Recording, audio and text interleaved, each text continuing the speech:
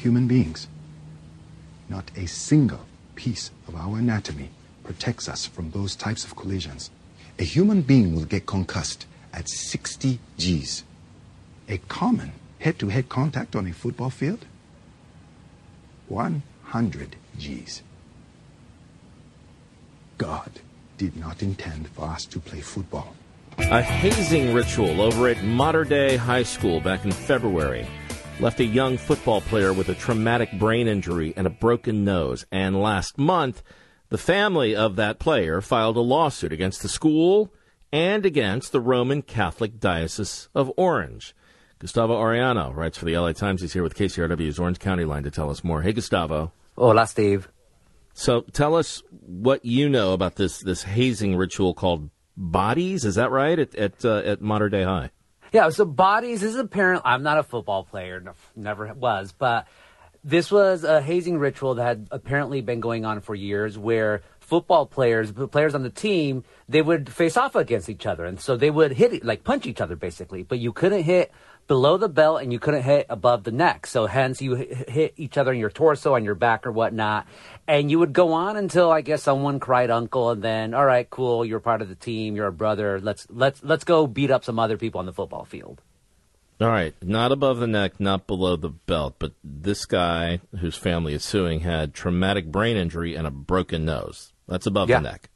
Yeah, no. And so I saw the video. It is not pretty to see. So player one, let's say player one is the one who's doing the punching. Player two is the one who is filing the lawsuit. So you see player one, who's 50 pounds heavier than player two, go at him. They're, swinging. It's in the locker room. Player two swings and misses. Player one throws him down to the ground and hits him with a right on the head, then hits him a second time with the left. And as player two's holding himself, at this point, you could see like a laceration, a bloody laceration on his eye. Then you see a sucker punch at that point. And then even at that point, the players who are seeing this, the people who are looking at this in the Mater Dei locker room, they're saying, chill, chill, chill. And you could tell, during fights, when there's a fight, people usually circle around and they're hooting and hollering. There's kids looking at their iPhones. They're like so nonchalant. So to me, it looks like this is completely something that goes on. And so it's nothing that draws anyone's attention until you hear that third sucker punch. What do we know about how the injured player is doing? I mean, he transferred out of Mater Dei, right?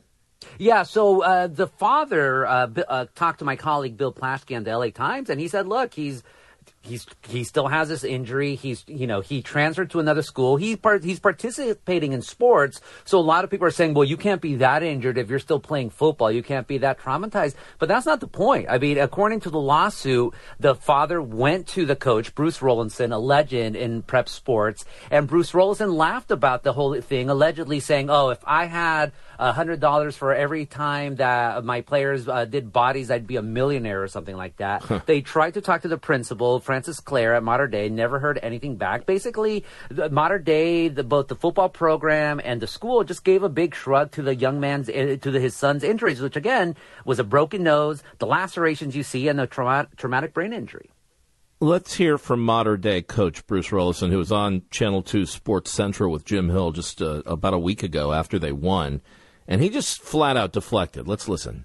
You know what, Jim? I'm not going to talk about that, obviously. Let's talk about the athletes and what we accomplished last night and what we've been through to get here with COVID and the spring season. That's the most important thing, and I don't have a comment about the other stuff. That's the most important thing, right? Oh. Has anyone at the school taken accountability, whether that be the football coach or coaches, the administration? Of course not. This is Mater Dei. I mean, so my column focused on if you think there's going to be anything happening with the student who got his nose broken. This is a school that has had to settle through the Diocese of Orange multiple sex abuse cases over the past 20 years. This is where the school administrators knew that people were having sexually molesting students and allowing people to quietly resign, making jokes about it. This is a school that one of its principals, Michael Harris, has been the subject of numerous sex abuse claims. Now, noted he has never had any criminal charges against him, but he alone has had sex abuse cases totaling more than $7 million. This is a school in a diocese that has actively covered up for pedophiles who they apply, who they employ. So to think they're going to do anything about their football program, not in a million years. That's why Coach Rollison, who, by the way, of course, can't talk about it because there's a lawsuit, but it's very telling how he calls it that stuff. Really? So one of your former players getting a broken nose by another player of yours or former players, you're just going to call it that stuff? That's just crass. We're short on time, just seconds here, Gustavo, but the district attorney, Todd Spitzer, says the ritual does not meet legal standards for criminal hazing or felony assault. Why is that? He says it was mutual, which is preposterous. I mean, I would ask Todd, and, Todd listens to this. So what about Kim Pham, Todd Spitzer? Was that also mutual? Because that wasn't the case when it happened there. That was another case where it involved two people fighting each other. All right, keep us updated, please. Gustavo Arellano, columnist for the LA Times, and, of course, our Orange County aficionado. Gustavo, as always, thanks. Gracias. The farmer in the dell, the farmer in the dell. Hi-ho, the dairy-o, the farmer in the dell. For decades, black farmers have been excluded from federal farm programs, a systematic pattern of discrimination that the U.S. Department of Agriculture acknowledged decades ago. And yet, proposals to compensate farmers for past wrongs have languished in controversy and red tape.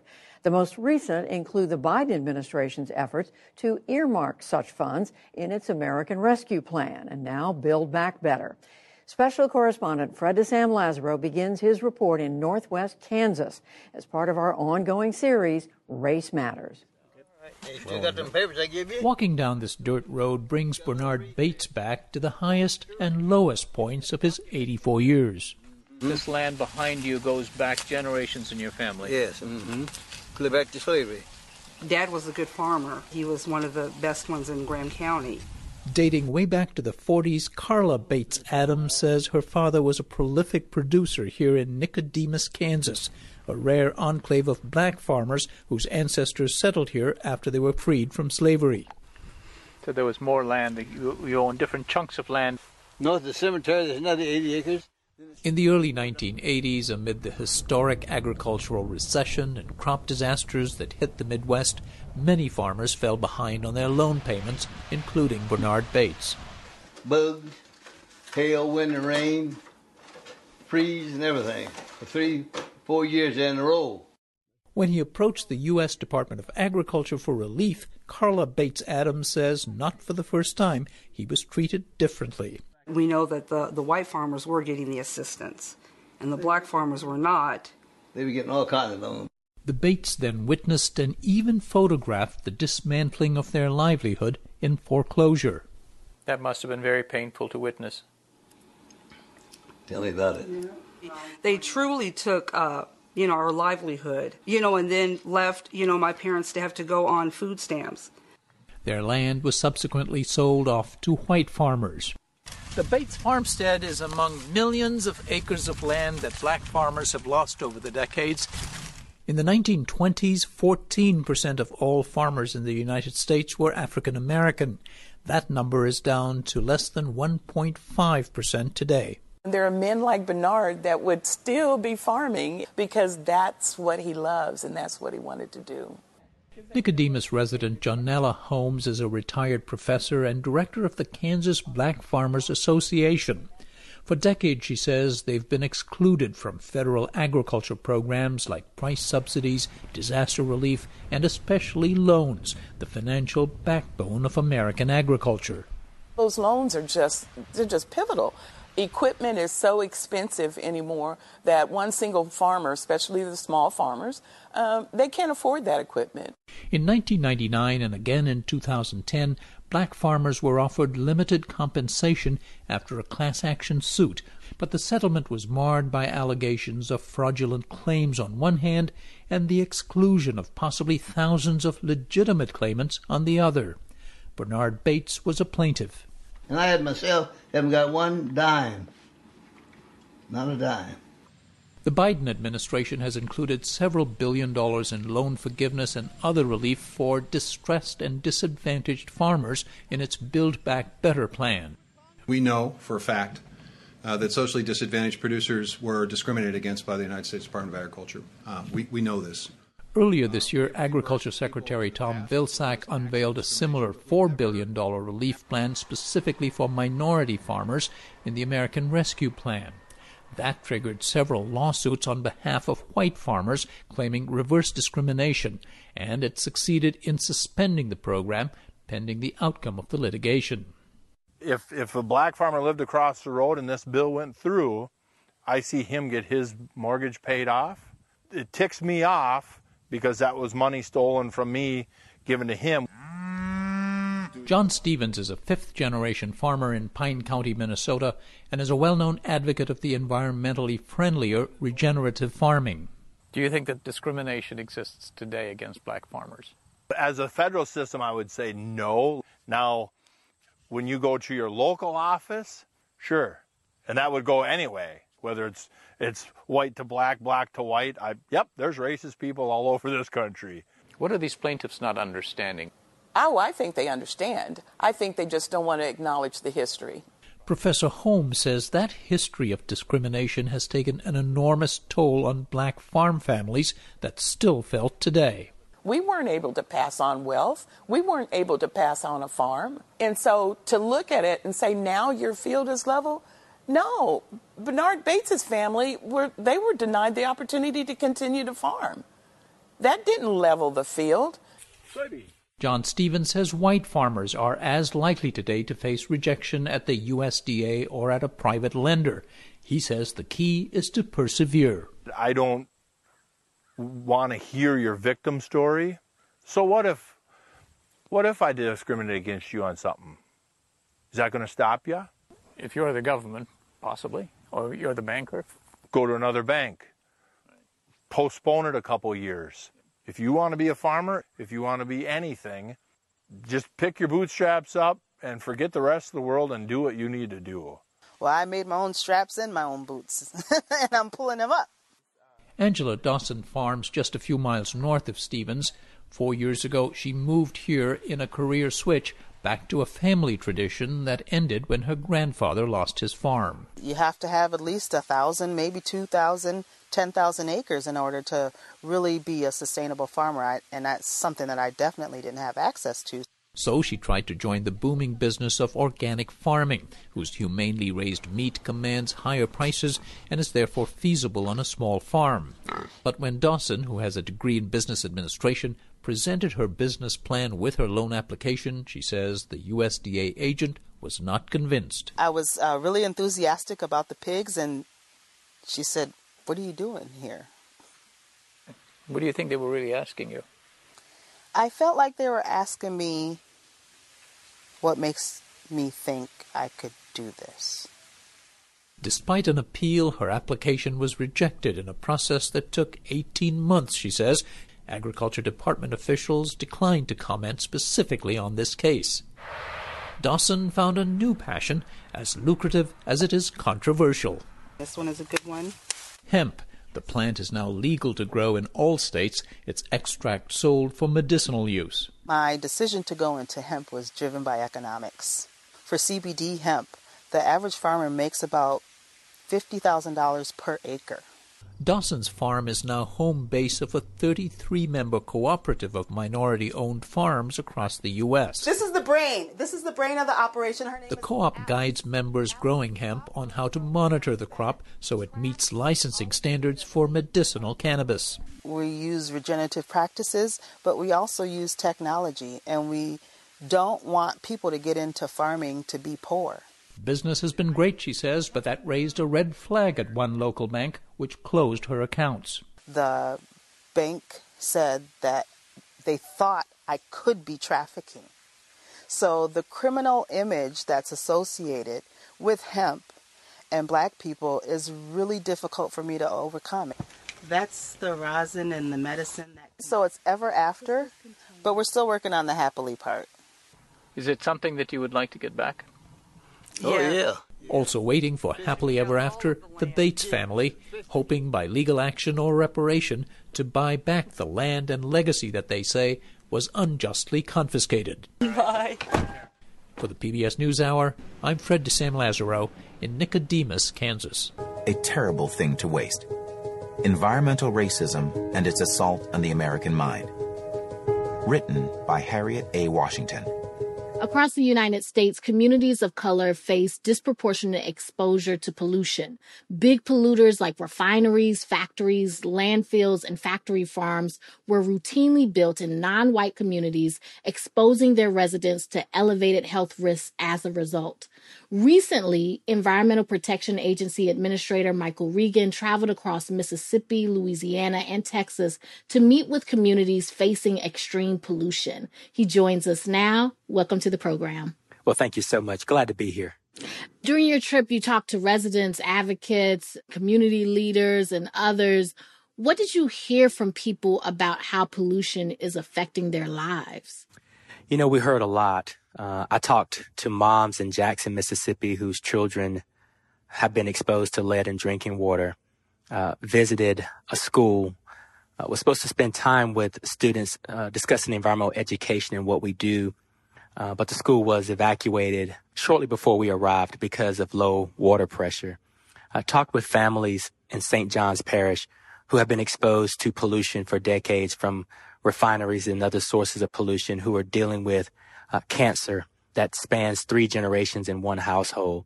And so we really got a firsthand look at what some of these communities are dealing with and have been dealing with for quite some time. One of our member station reporters, Bobby Jean Mizik, she talked to one of the residents in New Orleans who you talked to during your visit. Her name is Lidwina Hurst, and she's a breast cancer survivor living on a former toxic landfill. And what she said was that she was receptive to what you had to say and that she thought you would help. But she also said this: I hope that I'm not wrong again. Because we've had so many people to come back here and do a lot of injustice to us, which is not fair at all. What's your response to that? You know, my response is the skepticism is well-founded. The government at many levels have not delivered for these communities.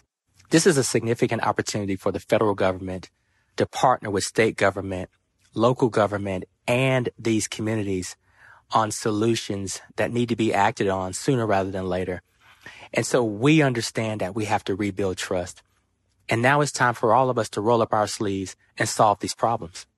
You talked a little bit about how skepticism may be warranted because of the way things have happened in the past. The fact is that the federal government has known about these environmental justice issues for decades. President Clinton signed an executive order to address it in 1994. President Obama renewed focus on it during his administration, but yet these pollution disparities have persisted. Now, the Biden administration is promising to be aggressive about this, but what is going to be different now versus all of those other efforts? You know, what's going to be different? This administration has prioritized environmental justice, equity, and inclusion.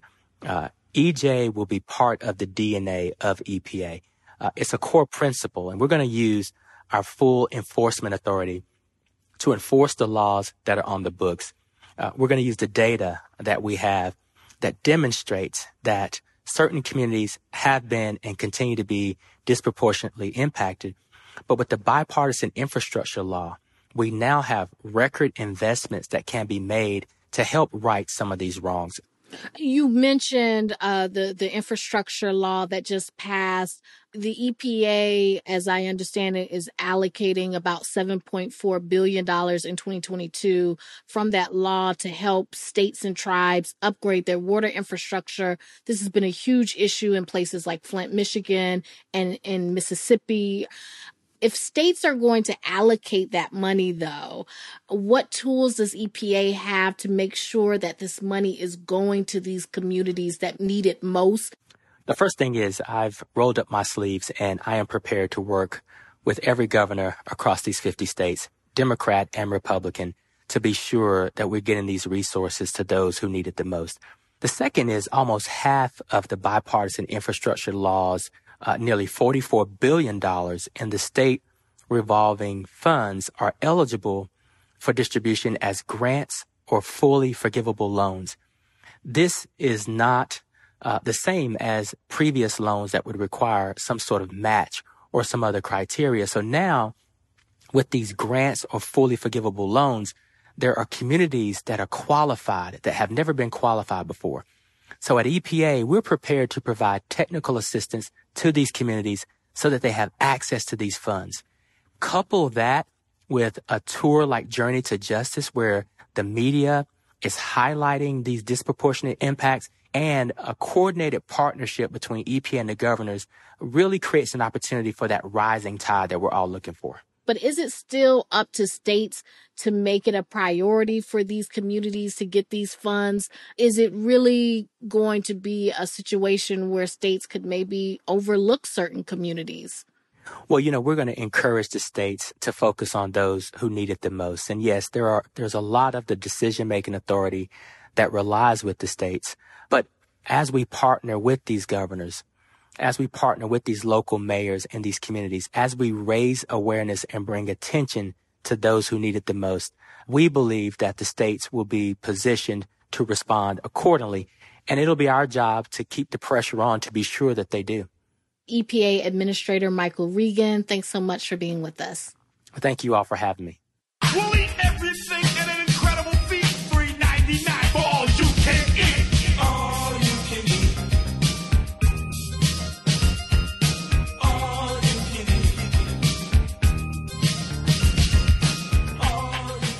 Dr. Francis Collins, who along with Dr. Anthony Fauci has been a voice of calm during the pandemic, has just a few more weeks to go as director of the National Institutes of Health.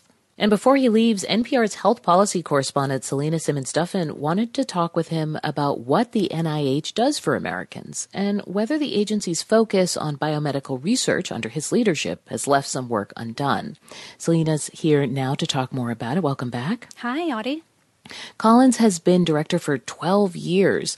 Where has he led the agency? Right, so Collins is 71. He's a physician and geneticist. He's known as a political bridge builder. He's grown the agency's budget. It's now $41 billion a year. That's a lot of taxpayer dollars going into NIH research. And much of it has gone towards biomedical research. Some critics have argued more of the focus should be on Americans' health in the broader sense because Americans are sicker and don't live as long as people in other rich countries. And that has been true for years. And I understand that that's attributed to chronic diseases, poverty, and to some extent a fragmented healthcare system. Certainly, but even wealthy Americans who don't smoke and aren't overweight are not as healthy as their counterparts in other countries. And in the U.S., children are more likely to die before age 5 than in other rich countries. And those facts, by the way, come from a 300-page report NIH actually requested and financed called Shorter Lives, Poorer Health. But research into why those things are true is not currently getting a lot of focus at NIH. And one former NIH division head suggested to me that for every $100 for NIH research, $1 should go into a fund called, Hey, how come nobody's healthy? So I wanted to ask Collins about all of this and get his thoughts and his advice for his successor. It's a lot of ground to cover. Where did you start? Well, before we talked about the big picture, I asked Collins about what he has said is his chief regret as he steps down: persistent vaccine hesitancy during the COVID-19 pandemic.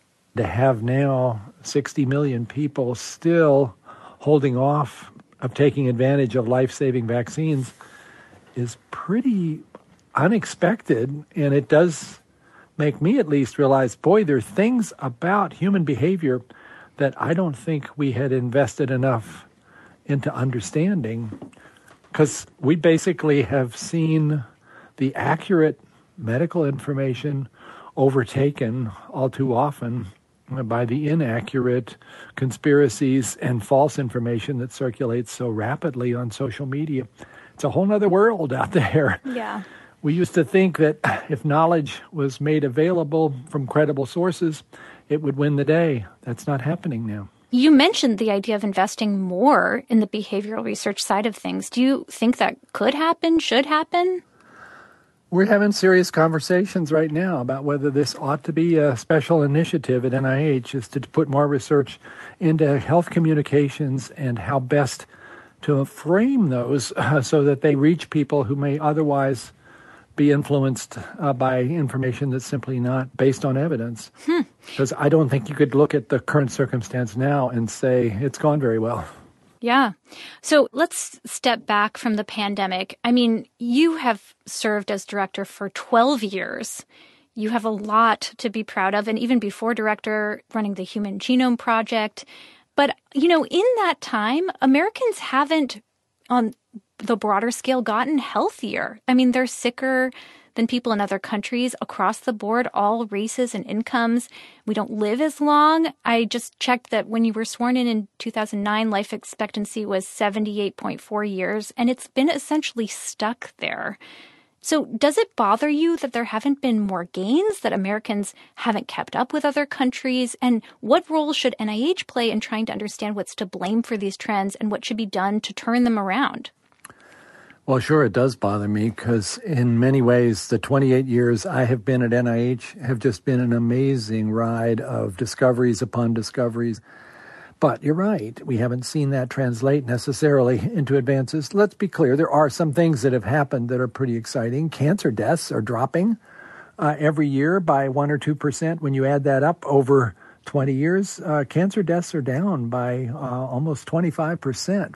And that's a consequence of all the hard work that's gone into developing therapeutics based on genomics as well as immunotherapy that's come along and made a big dent in an otherwise terrible disease. But we've lost ground in other areas, and a lot of them are, in fact, a function of the fact that we don't have a very healthy lifestyle in our nation, and particularly with obesity and diabetes. We haven't apparently come up with strategies to turn that around. The other main reason for seeing a drop in life expectancy other than obesity and COVID is the opioid crisis. We at NIH are working as fast and as hard as we can to address that one as well. In all of these instances, as a research enterprise, because that's our mandate, it feels like we're making great progress, but the implementation of those findings runs up against a whole lot of obstacles in terms of the way in which our society operates, in terms of the fact that our healthcare system is clearly not even-handed. It's full of disparities, full of racial inequities. We're not at NIH able to reach out and fix that, but we can sure shine a bright light on it. Some of the reasons why Americans tend to be less healthy than people in other countries do get political pretty quickly, like healthy environments and gun injuries and drug overdoses and suicide and maternal health. I mean, all of that is quite charged. But the research is important. So, you know, you're stepping away from the director role. Do you have any guidance or thoughts for your successor on how to get that research done, the research that's not universally potentially embraced on both sides of the aisle? I think the guidance is you have to look at all the reasons why people are not having a full life experience of health and figure out what we, as the largest supporter of medical research in the world, should be doing to try to understand and change those circumstances. A lot of this falls into the category of health disparities. It is shameful that your particular likelihood of having a certain lifespan depends heavily on the zip code where you were born. And that is a reflection of all the inequities that exist in our society in terms of environmental exposures, socioeconomics, social determinants of health, etc. We actually want to try pilot interventions to see if some of those things can be changed. But that's about as far as we can go. Again, if there's a major societal illness right now of tribalism and over-polarization and hyper-partisanship about every issue, probably the NIH is not well positioned all by ourselves to fix that. We have an urgent need, I think, across society to recognize that we may have lost something here, our anchor to a shared sense of vision and a shared sense of agreement about what is truth. The voice of outgoing NIH Director Francis Collins and NPR's Selena Simmons-Duffin. Tell us what happens next. We don't know a lot. There has been no interim director named, and President Biden has not nominated a replacement. So a lot is up in the air. And Collins confirmed to me he's stepping down before the end of the year. The appearance of the Omicron variant has not changed those plans. That's NPR's Selena Simmons-Duffin. Thank you so much for your reporting on this. You're dirt. We think you're dirt, Paul. Who is we? The West, all the superpowers, everything you believe in, Paul. They think you're dirt. They think you're dung. You're worthless. I'm afraid I don't understand what you are saying, sir. Oh, come on, don't bullshit me, Paul. You're the smartest man here. You got them all eating out of your hands. You could own this freaking hotel, except for one thing. You're black. You're not even a nigger. You're an African. Omicron, the new variant of COVID-19, has now been detected in dozens of countries around the world. While we do not know where the variant started, its emergence highlights global disparities in vaccination rates, which experts predicted would allow the coronavirus more opportunities to mutate and spread. Here's how South African President Cyril Ramaphosa put it recently. The emergence of the Omicron variant should be a wake-up call to the world that vaccine inequality cannot be allowed to continue. Until everyone is vaccinated, everyone will continue to be at risk. We're joined now by Saad Omer, epidemiologist and director of the Yale Institute for Global Health, to talk about the challenges many poorer nations still face in their vaccination efforts. Thank you so much for joining us. Happy to be here. There's been a lot of focus on the vaccination rate in Africa because that's where Omicron was first detected. Some estimates have placed the number of people who have gotten at least one dose of a vaccine there at 10%, while it's over 70% in the U.S. and Canada. Is that disparity fueled by a supply issue, or are there other factors at play? Until recently, supply was the main issue. But supply projections have improved, even though the number of doses in country are still low. We are now focusing on some of the other factors that have emerged as bottlenecks.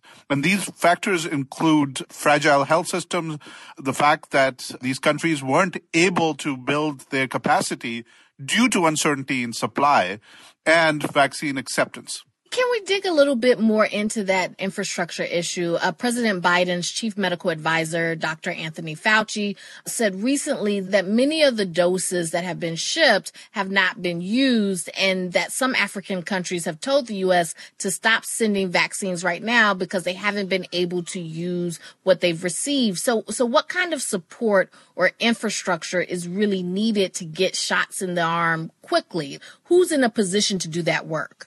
You know, some of these statements make it sound that African countries cannot absorb these vaccines, even if these vaccines are delivered. Just to be clear, if you are a low and middle income country and you don't know which vaccines are going to be given to you and how much, you cannot plan, and you cannot just hire people to let them sit around. You cannot order the right kinds of freezers. You don't have the money to throw at this problem. And so because of that, now that vaccine supply is improving, they are taking a little bit of a breather in terms of saying, look, give us a second to increase that capacity and then give us a little bit more vaccine. I'll remind people that even in the U.S., for the first few months, we have had these kinds of issues where the supply was increasing and we did have enough access in communities where the vaccine was needed most. And so there needs to be an investment in helping these countries build the delivery infrastructure and focus on end-to-end solutions of getting vaccines into arms. About vaccine hesitancy, it's definitely been an issue here in the U.S., and the Africa director of the World Health Organization has said it's a factor in the rollout there, too. How big a factor is it compared with these other factors that we talked about? So we actually measured the baseline vaccine hesitancy or acceptance in many parts of the world right before the start of immunization campaigns around the world. So we did a multi-country study which had 10 low and middle-income countries in Africa and South Asia, and Russia and the U.S. And this study was done in late 2020. And what we found was, at that time, overall, that vaccine acceptance was higher at baseline in low and middle income countries. Since then, partially, but not completely, due to supply uncertainties, due to the fact that countries could not promote vaccines because they didn't want to create more demand without having the supply, slowly vaccine acceptance has gone down in several low and middle income countries. We need to invest in vaccine communications, vaccine acceptance, but we need to make sure that that's not used as an excuse for not having enough doses, because doses are necessary to get people protected.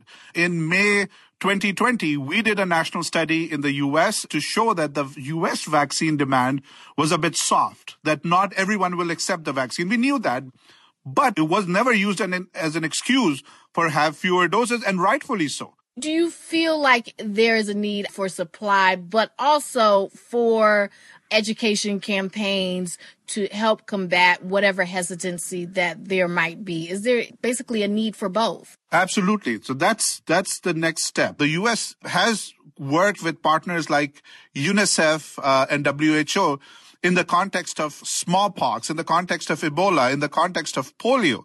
In polio, the so-called Stop TB training, which is the mainstay of field efforts of polio elimination and eradication, that includes vaccine acceptance, is heavily supported, and some parts are run by the CDC in collaboration with UNICEF, etc. So there are avenues for investments in this area. Dr. Saad Omer, Director of the Yale Institute for Global Health, thank you so much for joining us. My pleasure. Medical apartheid.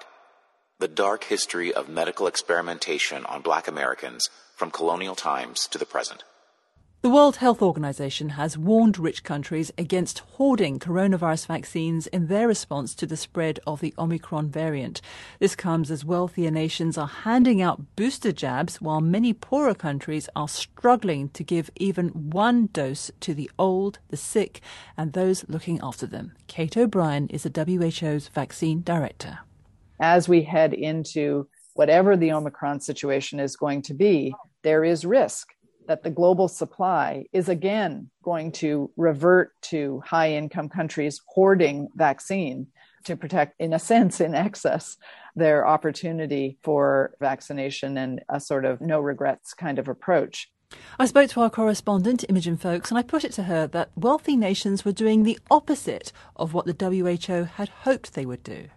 That's right. I mean, I think we know that the WHO has said right from the start that we need to go synchronized tackling this pandemic. And that means all countries vaccinating on a priority basis at the same time. So health workers, the elderly, the most vulnerable first, and not have perhaps the wealthy countries with loads of vaccines and everybody getting one when they want them, and other parts of the world waiting and waiting and waiting, including health workers who are dealing with many, many people. Unfortunately, we've got the latter, haven't we? And what epidemiologists, virus specialists will tell you is that the longer a virus circulates, the more mutations you're going to get, which could be more serious, could evade your existing vaccines, things like that. Now we have Omicron. Was it the wake-up call that wealthy countries needed to start sharing more? Apparently no.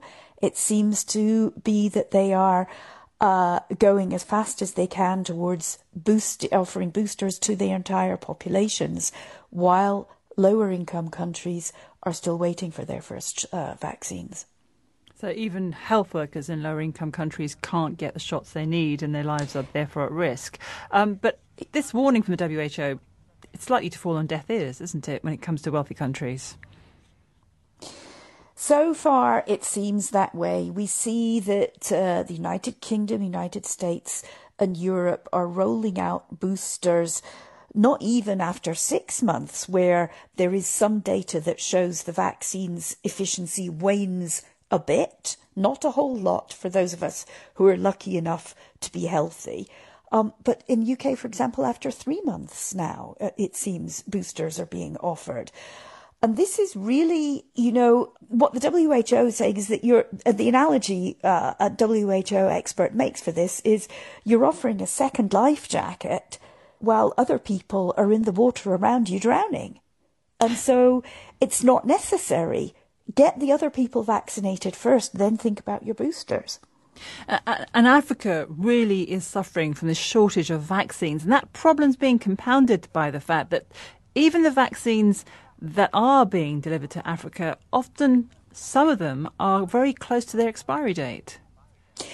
That's absolutely right. I mean, interestingly, just a couple of weeks ago, I was talking to one of the senior people in charge of this C.O.W.S program, which provides vaccines. It's the WHO's program to provide vaccines to low-income countries.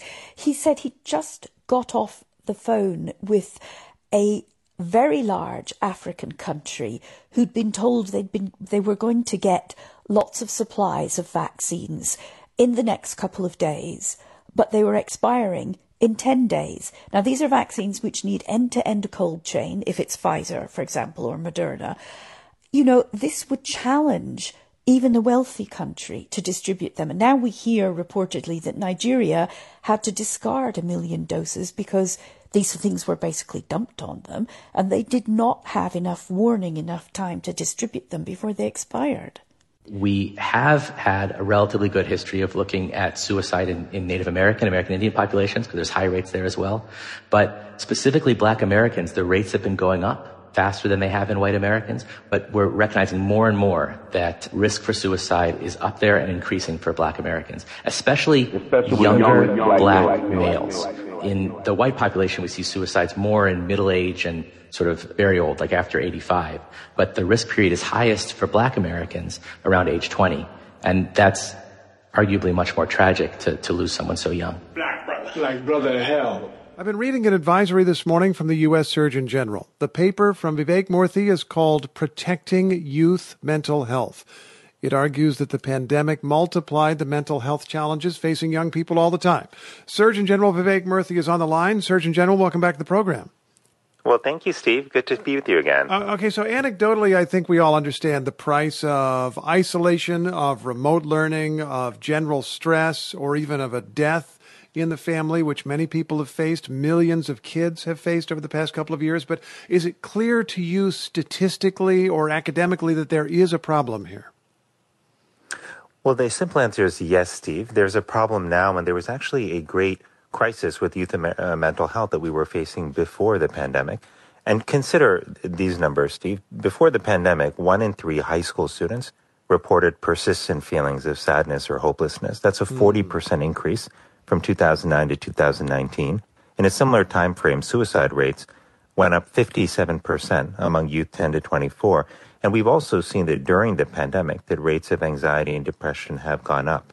So this was a challenge before. The challenge has gotten worse. And I believe that this is a critical issue that we have to do something about now. We can't wait until after the pandemic is over. And that's why I decided to issue the Surgeon General's advisory. I'm almost afraid to ask why you think the numbers are going up so dramatically even before the pandemic. I'm sure there are many causes, but can you zero in on one that's on your mind?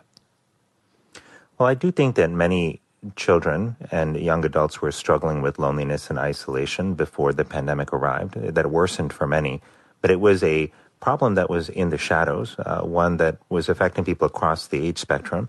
But I think, Steve, if you really want to understand what is driving it, we also have to recognize that kids increasingly are experiencing bullying, not just in school, but online, that they're growing up in a popular culture and a media culture that remind kids often that they aren't good-looking enough, thin enough, popular enough, rich enough, frankly, just not enough.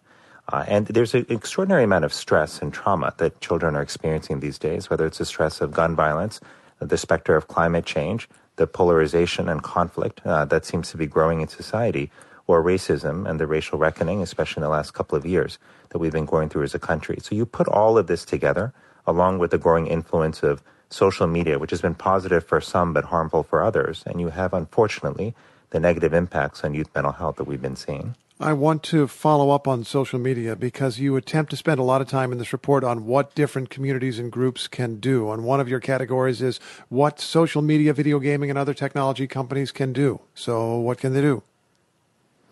So they have an important role to play. Technology, and I should just say we lay out 11 sectors, including technology companies, but also including individuals, families, schools, workplaces, healthcare settings that all have an important role to play here. But with technology companies in particular, this is a time where we need them to step up and, number one, acknowledge where harm is happening to our children. Number two, they've got to be transparent with data on the harms and benefits so that we can understand which children in particular are most at risk. But most importantly, we need them in the long term and short term to design platforms that strengthen youth mental health. The current business model, Steve, of most platforms is built on how they maximize time spent, not time well spent, but time spent. And we need these platforms to be designed to strengthen the mental health of our kids, to make them better. And right now we're conducting this national experiment on our kids with social media, and it's worrisome to me as a parent. One of the people conducting that experiment is Adam Mosseri, the head of Instagram, who has to testify before Congress tomorrow, if I'm not mistaken. And some people will recall there were leaked documents from Facebook, which controls Instagram, leaked documents showing internal studies about harm that was done to people using these platforms. Facebook executive Monica Bickert was on this program, and she argued, wait, this is a study of a few dozen kids on Instagram. Instagram had lots of different effects, some of them negative, but some of them positive. So let me ask you, do you feel you know enough to be sure that social media is a problem here? Well, we know enough to know it's a problem for some kids, but what we need to do is to see and understand the data more thoroughly, to know exactly who those kids are and what the extent of the harms are. And this is where transparency from the platforms is so important. But I also wanted to say, Steve, that as much as technology has an important role here, what we are calling for in this advisory are much broader changes as well. We're asking for individuals to take action to change how we think and talk about mental health. So people with mental health struggles know that they have nothing to be ashamed of and it's okay to ask for help. That stigma is so powerful still around mental health. Something I experienced as a young person who struggled with mental health. I didn't know that I could ask for help and I was ashamed. But we're also calling for expanded access to mental health care, for increases in mental health counselors in schools and investments in social emotional learning curricula in schools, as well as finally for people to invest in relationships in their life, recognizing that it is our relationships with one another, Steve, that are some of our most powerful buffers to stress and greatest supports for our mental health and well-being. What was your struggle when you were young, Surgeon General? Well, as a young child, I was very shy and had a difficult time making friends, and I struggled a lot with loneliness and a sense of isolation, with anxiety. Certainly when it came time to go to school, I wasn't nervous about tests. I was nervous about feeling isolated and alone. I unfortunately had to also deal with a lot of bullying, as many kids did, and still do when I was in middle school. But with all of that, I felt this same sense of shame, Steve, like it was somehow my fault. Even to this day, even though I have parents who I know unconditionally love me, I never felt comfortable telling them about it, because I thought, again, that this was my fault, that I did something wrong. And I didn't know where to go for help, Steve. And I don't want that to be the reality for my children who are 4 and 5 and growing up, in this very complicated world. I don't want that to be the reality for kids like the ones I met yesterday at King Drew High School in LA, who told me story after story about how they have struggled with anxiety and depression and loneliness and have been unsure about where to get help. So I believe this is a moral imperative for us to address the crisis of youth mental health. We can't wait any longer. Our kids' health, their well-being, their future depends on it. As you're talking, I'm remembering the writer Brian Broom, who wrote a memoir and was on this program, and he said, quote, "I knew from very young that I was supposed to be tougher than other men. Black men," he's black, "were supposed to be more masculine." In about 20 seconds, what advice would you give to someone who's in a community that they feel a kind of cultural pressure to just keep it all quiet? Well, I would say first, if you are struggling with your mental health, you are not alone. Many people are. You are also not broken. There's nothing wrong with you. We all struggle with our mental health. And asking for help is not a sign of weakness. It is a sign of strength. Vivek Murthy is the United States Surgeon General. Surgeon General, thanks so much for your time today. Thanks so much, Steve. Good to be with you. The Surgeon General today has put out a new report on protecting youth mental health. You know niggas die for equal pay, right? You know when I work, I ain't your slave, right? You know I ain't shucking and jiving and high-fiving. You know this ain't back in the days, right? When I can't tell how the way they kill Freddie Gray, right? Freddie Gray. Earlier this year, we reported on a movement to confront historical acts of racial terror in a place you might not expect.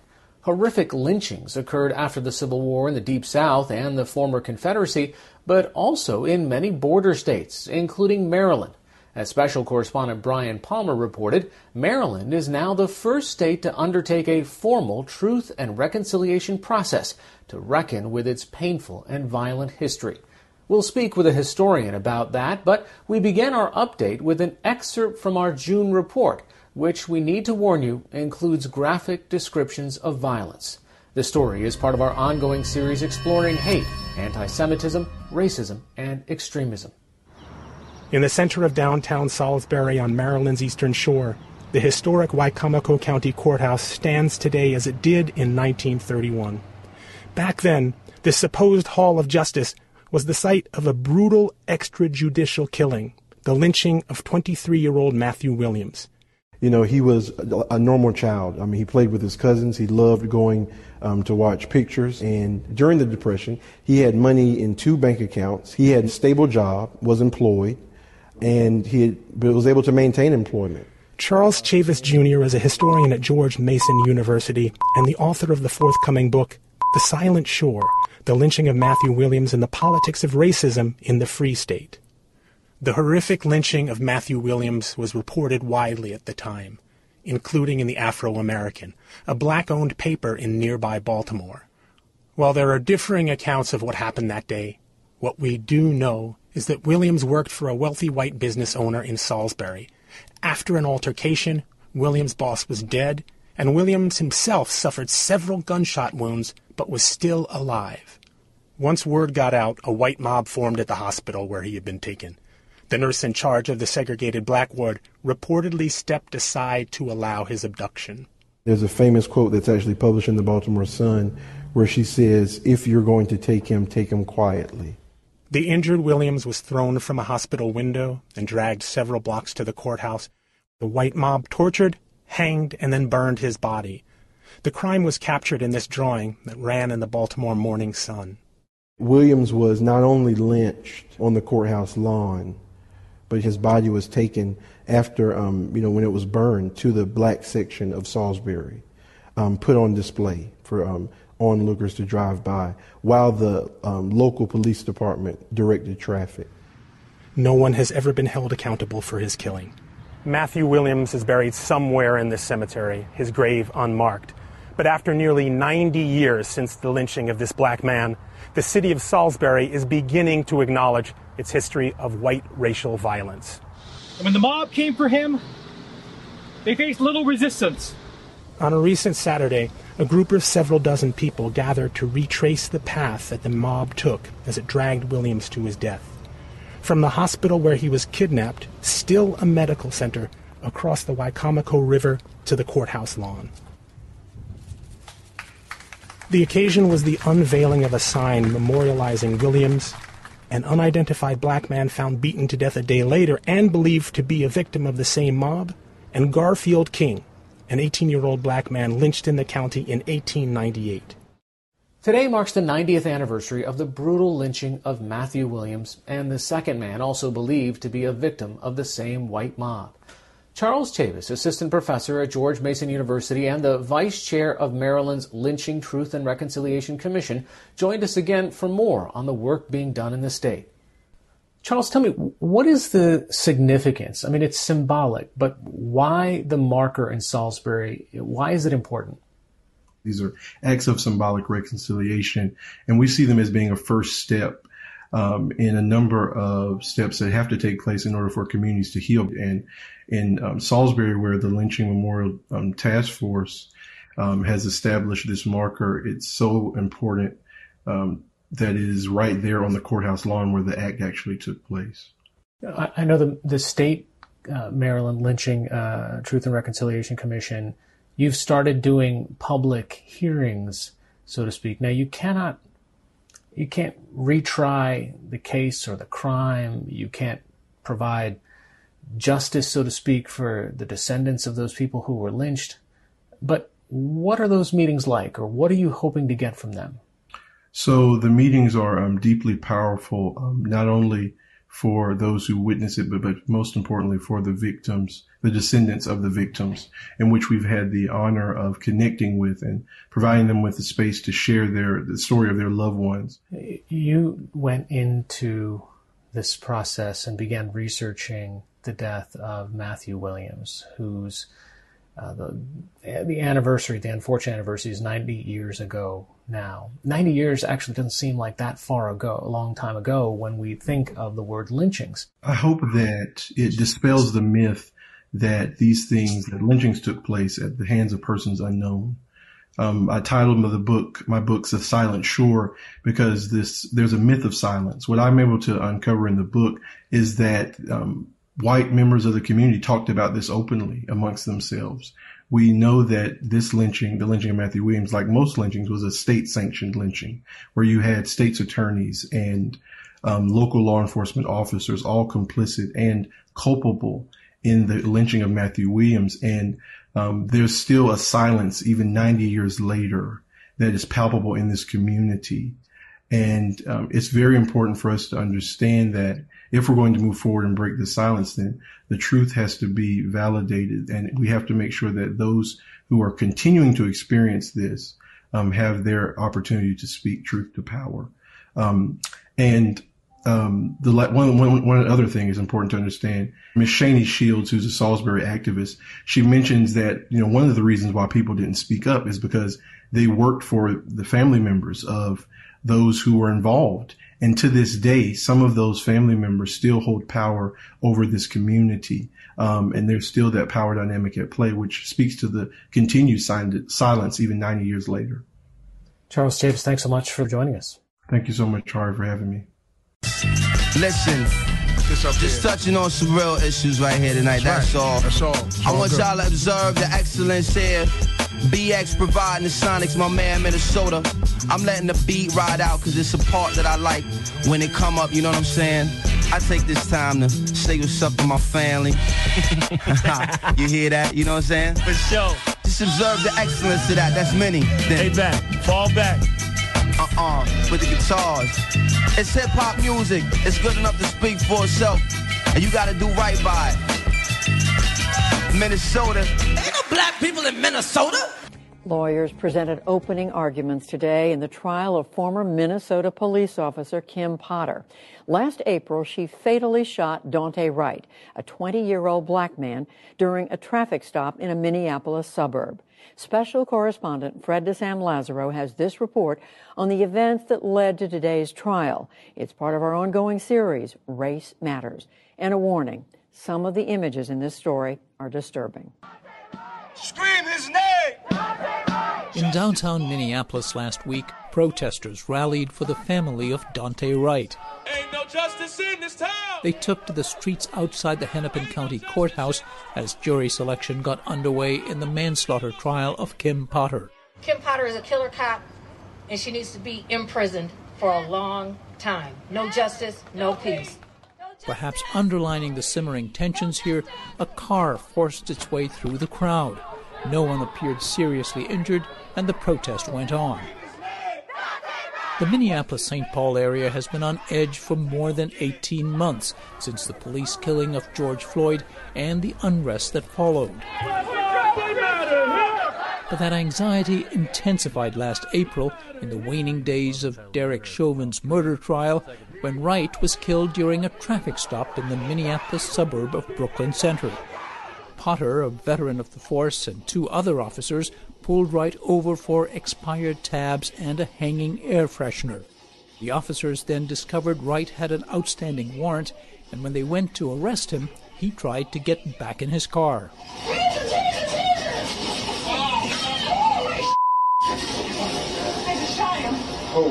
The killing set off days of protests outside the Brooklyn Center Police Department. There were clashes between demonstrators and law enforcement who deployed rubber bullets, flashbangs, and tear gas. Meanwhile, Wright's family grieved publicly. There's never going to be justice for us. The justice would bring our son home to us, knocking on the door with his big smile, coming in the house. Justice isn't even a word to me. I do want accountability. 100% accountability. Potter resigned from the department and was later charged with first and second-degree manslaughter. During today's opening statements, prosecutors laid out their case. She was trained to be aware of the differences between her gun and her taser. This case is about an officer who knew not to get it dead wrong, but she failed to get it right. But Potter's lawyers argued mistakes can occur despite training and that she acted swiftly to protect fellow officers. Mr. Wright can stop. All he has to do is stop, and he'd be with us. But he goes. She can't let him leave because he's going to kill her partner. And so she does taser, taser, taser, and she pulls the trigger, believing that it was a taser. Potter will take the stand in her own defense.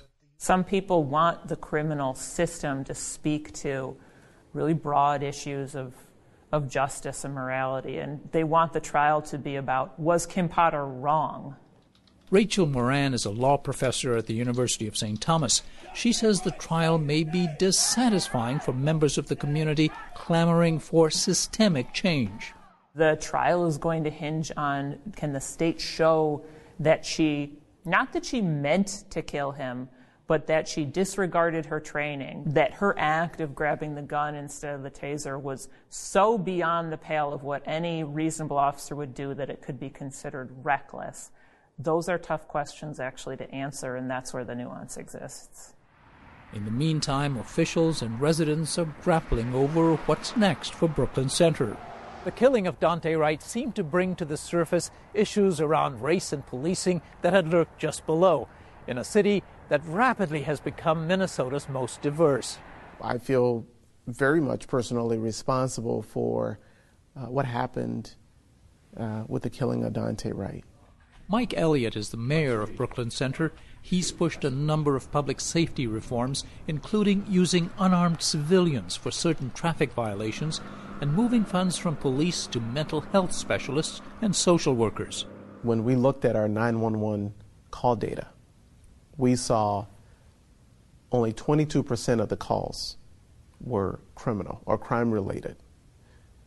Almost 80% of the calls were either 43% general call for help, about 11% medical and mental health. We saw that there was a great need for us to have this alternative response system. But it's been a tough sell for you, hasn't it? It has. Anything new is a tough sell, right? After police unions warned the proposal would threaten public safety, the City Council this week approved a compromise, taking less money than originally planned from the police department. For now, all eyes are on the courtroom. I, along with everybody in our community, wants to see justice served. Justice doesn't just, though, mean what happens in the courtroom. It is preventing the kind of conditions that can lead to a Dante Wright being shot and killed. A plea that Wright's mother, the state's first witness today, has repeated since April. For the PBS NewsHour, I'm Fred DeSam-Lazaro in Brooklyn Center, Minnesota. This the city of Chicago. Jussie Smollett made it all up. The actor and musician staged the hate crime against him, a claim of a noose around his neck, of two men attacking him on a frigid night in Chicago, dousing him with bleach, yelling, "This is MAGA country." All lies. And his claim under oath that there was no hoax, that was a lie too. Here's Smollett walking into court in Chicago about an hour and a half ago, moments before the decision came down. After deliberating for more than 9 hours, a jury found Jussie Smollett guilty on 5 of 6 counts of felony disorderly conduct. The judge announced the verdict last hour. The jurors heard 6 days of testimony from more than a dozen witnesses. But essentially, the criminal trial came down to whose story was more believable, Smollett's or the two brothers he says attacked him. Jussie Smollett could face up to 3 years in prison for each count, but it's unlikely that will happen since the actor has a clean criminal record. Now, here's what we're waiting for. We're waiting for lawyers to come outside of the courthouse, A short time ago, a prosecutor spoke, and the prosecutor said, "We proved our case. Jussie Smollett is guilty." A judge set a hearing for late next month, and then a sentencing date will be determined later. This is a live look outside the courthouse. Our producers there have not said that Jussie Smollett has come out these doors. He and an entourage, along with lawyers, went in, but we haven't yet seen them come out. We'll wait for that, and should the lawyers take to the microphones, we'll bring it to you live. First, David Henderson, civil rights attorney, CNBC contributor. David, the problem here was the stories, one story had facts behind it and another story didn't. Yeah, Shep, that's exactly right. And honestly, you could tell this from the beginning because originally they were investigating in order to prosecute the people accused of attacking Mr. Smollett. There's no way they were going to reverse on him unless they thought they had a really strong case. And ultimately, when he took the stand, there were some things that he just couldn't explain, like that $3,500 payment. What do you suspect would happen now? I mean, the lawyers I've spoken with, and I think you've said the chances of probation are pretty good. But is there a case to be made that this was particularly egregious according to the verdict of the jury? I mean, there was video of him going around this place the day before, setting it all up. One lie after another lie after another lie, according to the jury's verdict. And all four were led to believe publicity. And what he's talking about here is a hate crime. He's staged a hate crime, a black gay man. Some might say he should have known better than that.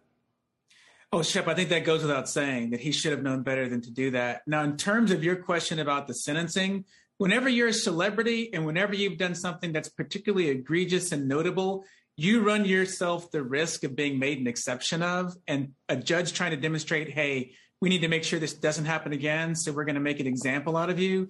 That's a risk that he does run, and it's hard to anticipate what the result of that's going to be. A normal person, I'd say they're looking at a year or less of probation. The judge, again, though, could make an exception for him. You know, these sorts of crimes do happen from time to time.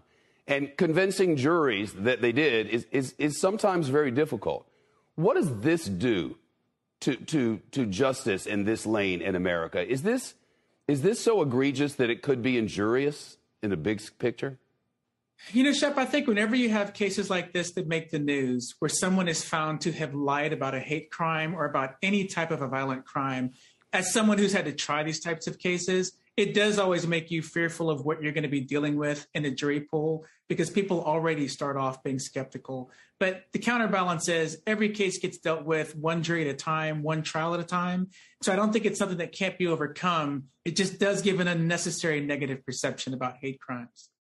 The local sheriff, H.C. Strider, a plantation owner and ardent segregationist, tried to have the body buried immediately in this small cemetery in Money, Mississippi, hoping no one in the outside world would ever find out what happened to Emmett Till. But Emmett's mother, Mamie, battled with Mississippi authorities and was able to have her son's body returned to Chicago so she could identify him before she buried him. Mamie Till was determined never to let anyone forget the brutal way in which her son was killed. She described the chilling story in one of the final interviews she gave before her death last year at age 81. I looked at the bridge of his nose, and it looked like someone had taken a meat chopper and chopped it. And I looked at his teeth because I took so much pride in his teeth. His teeth were the prettiest things I'd ever seen in my life, I thought. And I only saw two. Well, where are the rest of them? They'd just been knocked out.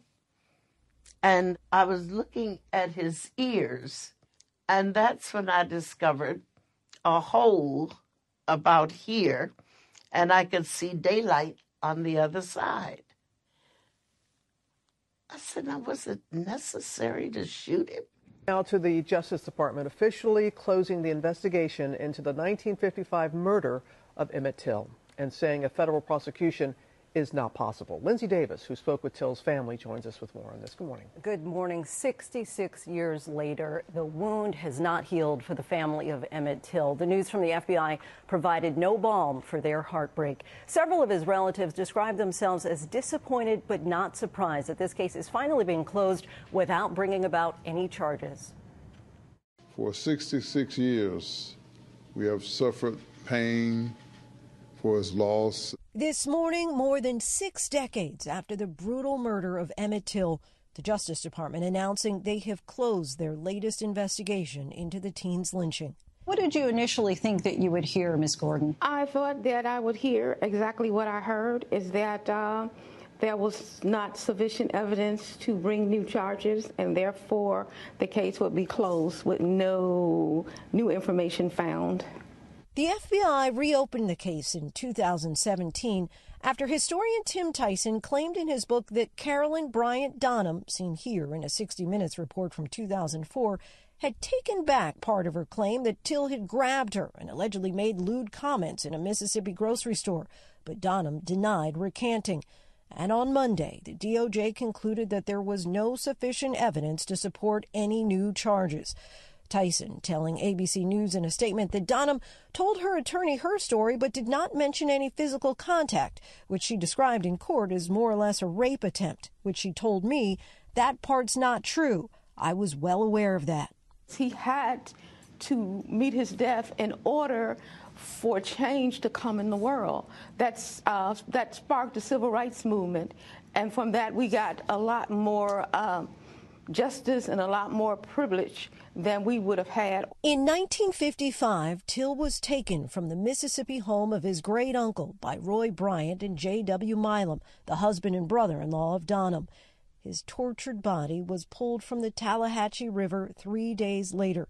Till's grieving mother, Mamie Till Mobley, then made the decision that changed history, holding an open casket funeral for Emmett, her only child, which thousands attended and fueled the civil rights movement. Roy Bryant and J.W. Milam were both tried and found not guilty by an all-white jury. A few months later, protected by double jeopardy, they confessed to the murder in a paid interview. Both men have since died. As for this notion that no one will ever answer for the death of their relative, the family, they are clinging to their faith. And 3 of the relatives quoted some Bible scripture yesterday after that press conference, saying, "Vengeance is mine, I will repay, saith the Lord." And at this point, they say this is something that Mamie herself had said before her death. And knowing that his death, as tragic as it was and as painful as it was for them as a family to say, but we know that it helped in some way in sparking the civil rights movement. That they feel in some way his death made more of an answer than perhaps his living would have been. Yeah. We owe that young man so much. His suffering, his sacrifice changed this country. For sure. Lindsay, thank you so much, as always.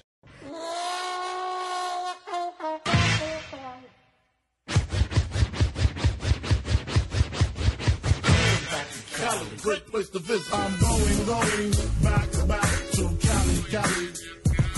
I'm going back to Cali. I'm going back to Cali. I'm going back to Cali. I'm going back to Cali. People, I just want to say, can we all get along? Can we get along? 2 former Torrance police officers pleading not guilty to charges of conspiracy and vandalism. The L.A. County DA's office leveling charges against the pair, alleging widespread problems within the Torrance PD. Eyewitness News reporter Jade Hernandez live in Los Angeles with more. Jade. We just learned from the DA's office and the Torrance police chief that they are investigating 2 incidents within the department involving all total 16 police officers.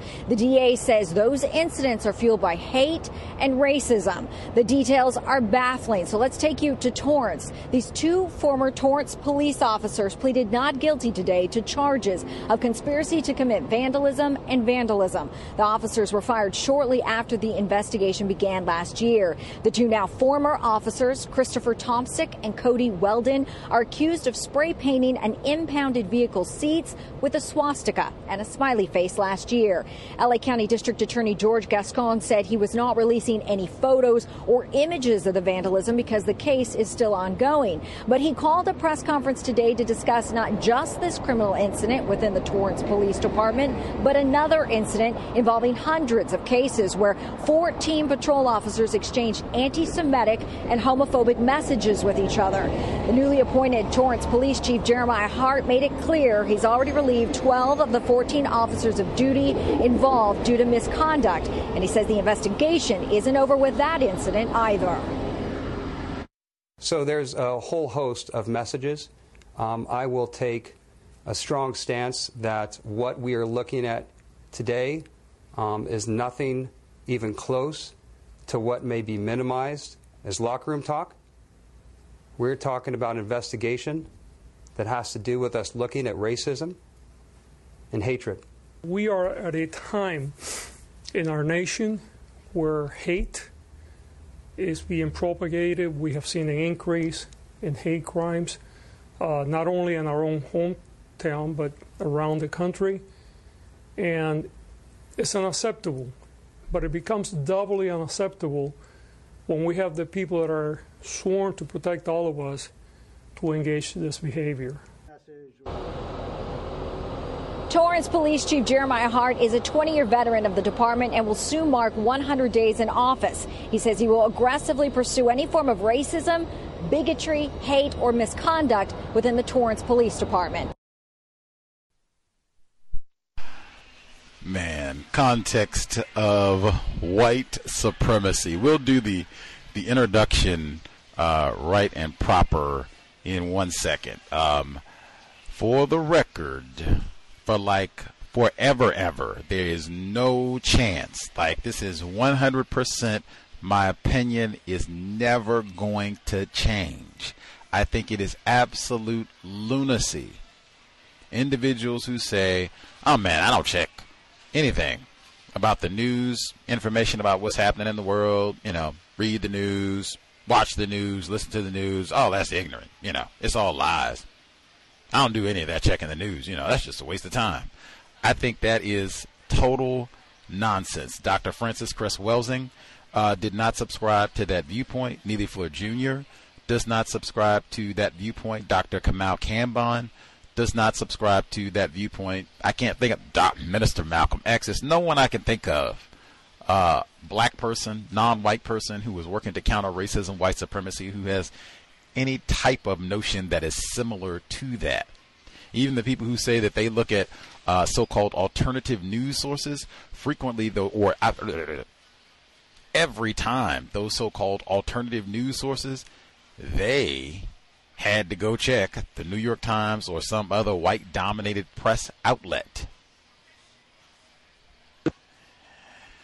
That said, be informed locally, nationally, globally. Know universe. Do your diligence. Now, I check the LA Times regularly, every day. I also read the New York Times every day. Incidentally, the New York Times, you can get that for free at the Seattle Public Library. They brag about having complimentary access to the New York Times. You can drive to California we would be. Let's see. So it is 7:21 p.m. Pacific time in Seattle right now.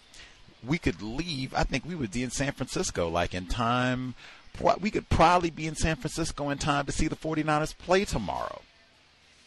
The LA Times is not complimentary. Anywho, I read the LA Times every day. Plus, I used to live in California. So the LA Times, they had a report titled "Torrance Police Traded Racist, Homophobic Texts Could Jeopardize Hundreds of Cases." Remind me of Mark Furman, even though this is Torrance, not LA. Torrance is a sundown town. Reading is more important than watching television. I posted all this. I've never been to Torrance, and someone said, Torrance is a sundown town. I went and checked James Lowen, the late suspected race soldier. His online archive has Torrance listed. I checked for the year 1970, according to the census, U.S. Census. the town of Torrance had a total population of over 100,000.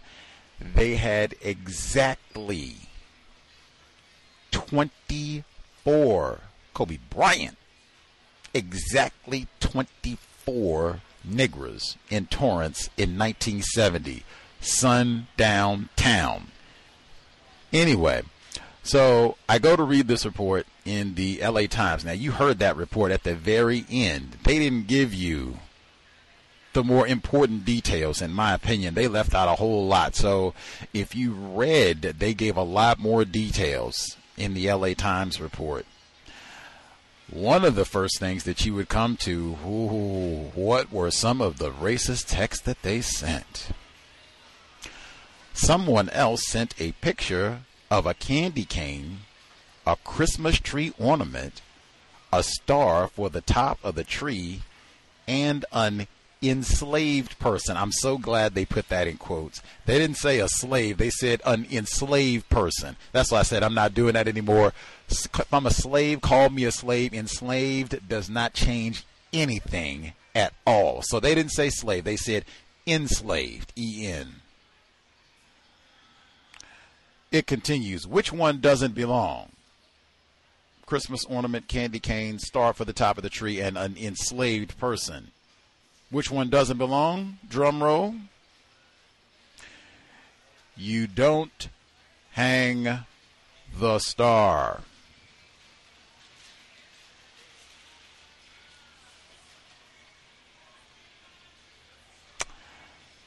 Not ignorant about white supremacy, racism. I guess you just place the star on the tree, you hang the candy canes, you hang the ornaments, and of course you hang an enslaved person. Incidentally, I think according to the historical record, the lynchings and such is a Reconstruction era thing, so technically you would not, slaves, or excuse me, the enslaved, as he wrote, frick out of here, slaves, Negroes are expensive, so you generally would, even if they have records, even if a slave raped someone, they wouldn't necessarily kill him. Slaves are expensive. Like, a white man paid a lot of money for this Negro, like, whoa, we'll lash him, or whatever. We'll find something to do. But man, we don't lynch Negroes after they're no longer slaves.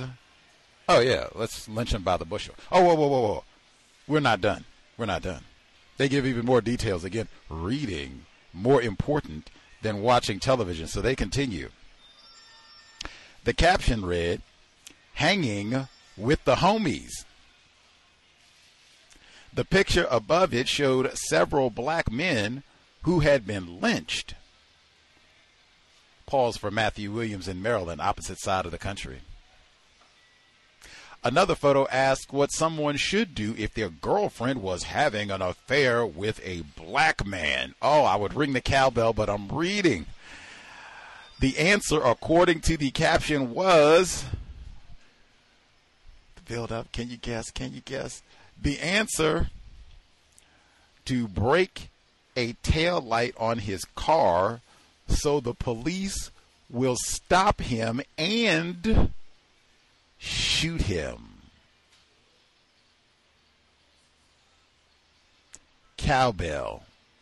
That moron Gusty, he says white people cannot be ignorant about white supremacy, racism. But I thought that was really, it's a lot of things. Tacky journalism, act of racism, white supremacy. Like, it's not like this was a whole lot of Negro and Coon and Sambo and all the rest. Like, they could have read some of these racist jokes, right? Like, that's why I say that all the time. Let's not sanitize. Like, let's share what they said and why this should be a problem for any cases that any of these officers were involved with. Now we come back and do the program proper. Racist jokes, just had that. Been talking about that for almost 13 years.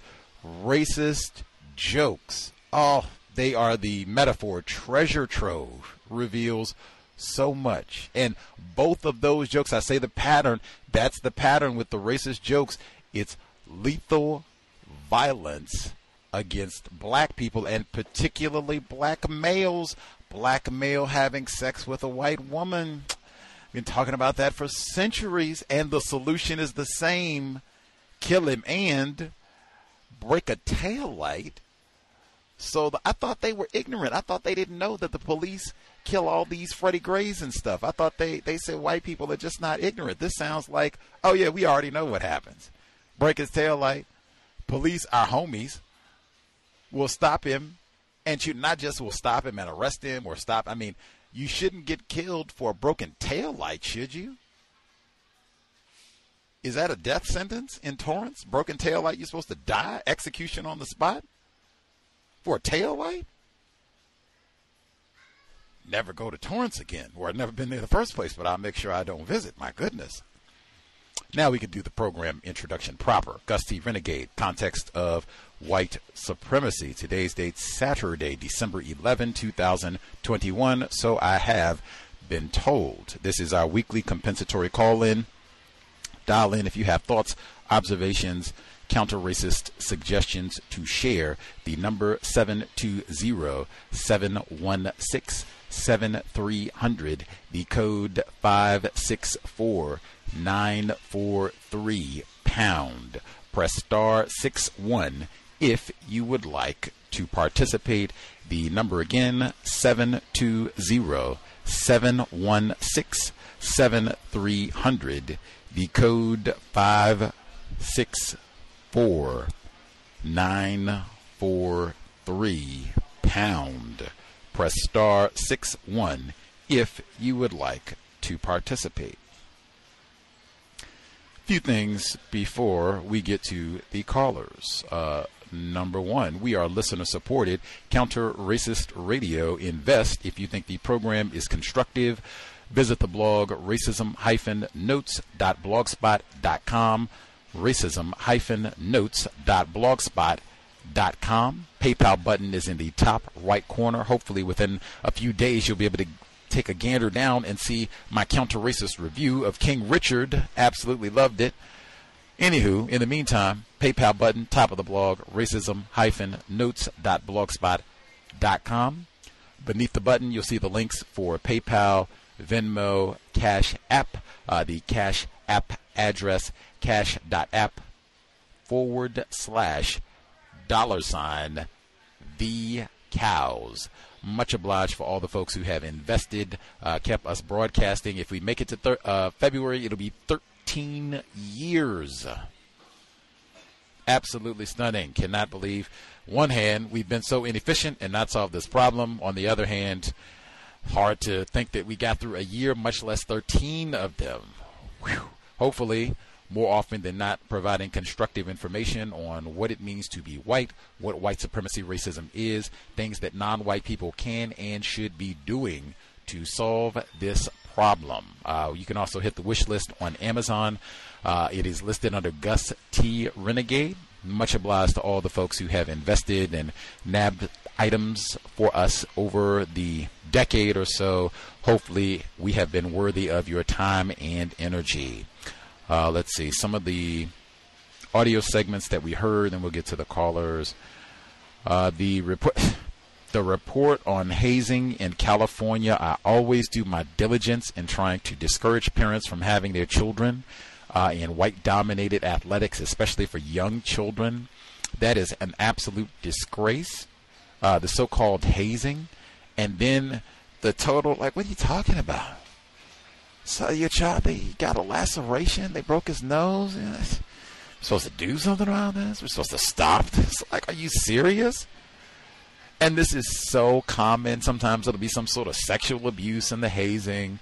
Penn State, Jerry Sandusky, very, very common. In addition to all the brain damage, lots of reasons not to have your child in football. Love the clip from Will Smith, who was in King Richard, from his performance in Concussion. God did not intend for us to play football. Indeed, indeed, indeed. Following logic. Next, the farmers. Number one, they said they had an exact, like they had quantified it. They said 1.5% of the farmers are black. Used to be substantially higher. race soldiers can decrease the numbers of black people doing all kinds of constructive things, reading, playing musical instruments, attempting to counter racism, white supremacy, trying to grow cucumbers. The audacity in that segment, they had a white representative, that was on PBS, and he said that if you look systemically, there is no racism now. However, if you look on a local level for farmers when they go to get assistance, loan help, and all the rest, there is racism. He said there's racism of all sorts. It's white against black, black against white. That PBS, the segment where that aired, that is a major act of white supremacy. I don't care if it was a non-white person, white person, you're speaking to anybody in the known universe, and they say, oh, there's all kinds of racism. There's black against white racism. Pause right there. You're telling me, sir, you got a Shirley Sherrod, remember her? U.S. Department of Agriculture. They said, oh, my God, you got a black racist. She's denying white farmers help and all that. She wrote down, they took it out of context. I did not mistreat anybody. I helped a white, for the white farmer even had to step up and testify. Yes, Shirley Sherrod did help me keep my farm. Absolutely. But it would have been, sir, show cause. A white person, a white farmer, can go into a local Department of U.S. Agriculture, and a black person will be in position to practice racism. Not just a black person denied them, but a black person could practice racism. Like, man, I remember what they did to old Shirley Sherrod and made her get kicked out of the Obama administration. And, man, I remember what you all did to black farmers. This cracker has got another thing coming. You have lost your farm. I'm not helping you do nothing. In fact, I'm not helping any white people do anything. Really? What black person is allowed to function in that manner anywhere in the known universe? They can't even get the white farmers out of South Africa. That was a major one, like just stunning. Like, I mean, do your job as a journalist. Ask some questions to just let someone, to allow someone to say something like that and to have it not challenged at all after what happened to Shirley Sherrod. Anywho. And then the same fellow to come back and say, hey, there's no racism. Nobody wants to hear about you being a victim. I thought that was so stunning. Like, wow. So if it was a white person who said he was a victim of Negro racism, no count Shirley Sherrod type, right? We don't want to hear about you being a white victim, white guy. Get on out of here with that. Pull yourself up by your bootstraps metaphor. That was almost as bad as the allegation that there was black racism. To come back with the same thing. As a journalist, you don't have any questions for that? Really? It's 2022 and that's your response? Pull yourself up by your bootstraps? Even though I guess they did talk to a black person afterwards who said, oh yeah, I made my own bootstraps and all that. But I mean, forget that metaphor entirely. That is, we are in a system of white supremacy where you get boots and you have Klan Carolyn Bryant Dunham who comes and says, oh, he raped me. And they crash straight and kill you and steal your boots. That's what we're talking about. Take your farm for a penny. System of white supremacy racism. It's absurd to have someone talk this way and it not be challenged. And in all of that talking, it reminded me of Earl Butz. He was a former white Secretary of Agriculture, 1970s, under Richard Nixon's administration. Earl Butz, he had to step down. Why? He was on a plane. Racist jokes. They were, I guess you still had like the Black Panther Party and other black people attempting to counter racism during the 1970s. Earl Butz is on a plane and he says, I'm not worried about these niggers out here in the streets, yammering and hollering. I'm not worried about them. He says, I know, you know what they want. And he's talking to a journalist, I believe, for the Rolling Stones. He says, well, no, I don't know what they want. He says, you know what they want. Stop being coy. You know what they want. He says, no, I don't know what they want. What do they want? U.S. Secretary of Agriculture Earl Butz, white man, he says, they want, if you have, I was going to say cover your ears, but no, you should hear this, because this is U.S. Secretary of Agriculture, white man. This is what he said. The Negro wants loose shoes, tight pussy, and a warm place to take a shit. direct quote that he says to a journalist who published it, and then he had to resign. But I thought of any time I hear U.S. Department of Agriculture, I think Earl Butz. Boop. And they wonder why black farmers have had such a tough time. Next. I have to pause. So we heard the segment on pollution and how black people are more likely to bear the brunt of that. That's no surprise. We talked about that in Harriet A. Washington's book, A Terrible Thing to Waste. And we just talked about the impact of pollution in Countdown on the book club, which was such a constructive book. It was such a pleasant surprise. Again, I'm not really sure what I was expecting in that book, but it was not what was delivered in a very surprising, pleasantly surprising way, like constructive suggestions. Really enjoyed it. It's super short, super constructive. And to that end, we're starting a new book this Thursday, Lucky by Alice Sebold. I'm so thankful we had so many COWS volunteers who stepped up or who volunteered their time and energy. I said, this book, which I thought had been not released or whatever, I was confused. This book, Lucky, has been published for 2 decades. I didn't know it had been around that long. Still learning. So this book is about a white woman who allegedly was raped. She sees a black male later smiling, and she says, oh, yeah, he did it. And they convict him. He served 16 years. That's what the book is about. They do the DNA testing, and turns out, no, he did not rape her. Served 16 years unjustly and all the rest of it. So they now are supposed to be re-releasing the book, and they are supposed to make a movie about all of this. And we're going to be reading the book starting this Thursday. I'm so looking forward to it. We had so many volunteers. I talked about the book this past Monday when our white guest reneged, and I think within 24 hours someone said, oh, wait a minute, I got that from, literally they said, I got that book from a volume of cassettes. Remember those? It's almost like having an 8-track, I thought. He said he had them, I guess, copied or transferred on cassette, wherever they were stored at. I was able to get the entire audiobook of Lucky, Alice Sebold. So we are ready. Thursday, 8 p.m. Eastern, 5 p.m. Pacific. I am excited. I am so looking forward to try to learn as much as I can about Mr. Anthony Broadwater, who this book is about, no count raping black male, and particularly because the book is written, he did it. He is guilty, that no count Anthony raping Broadwater, only to find out that no, not true, did not, and even to wonder, was this white woman raped at all? 8 p.m. Eastern, 5 p.m. And why is this book called Lucky? That stood out to me immediately. We have a book about a black male who's been wrongfully convicted of raping a white woman. Why is it called Lucky? Who is Lucky? What do you even mean, lucky?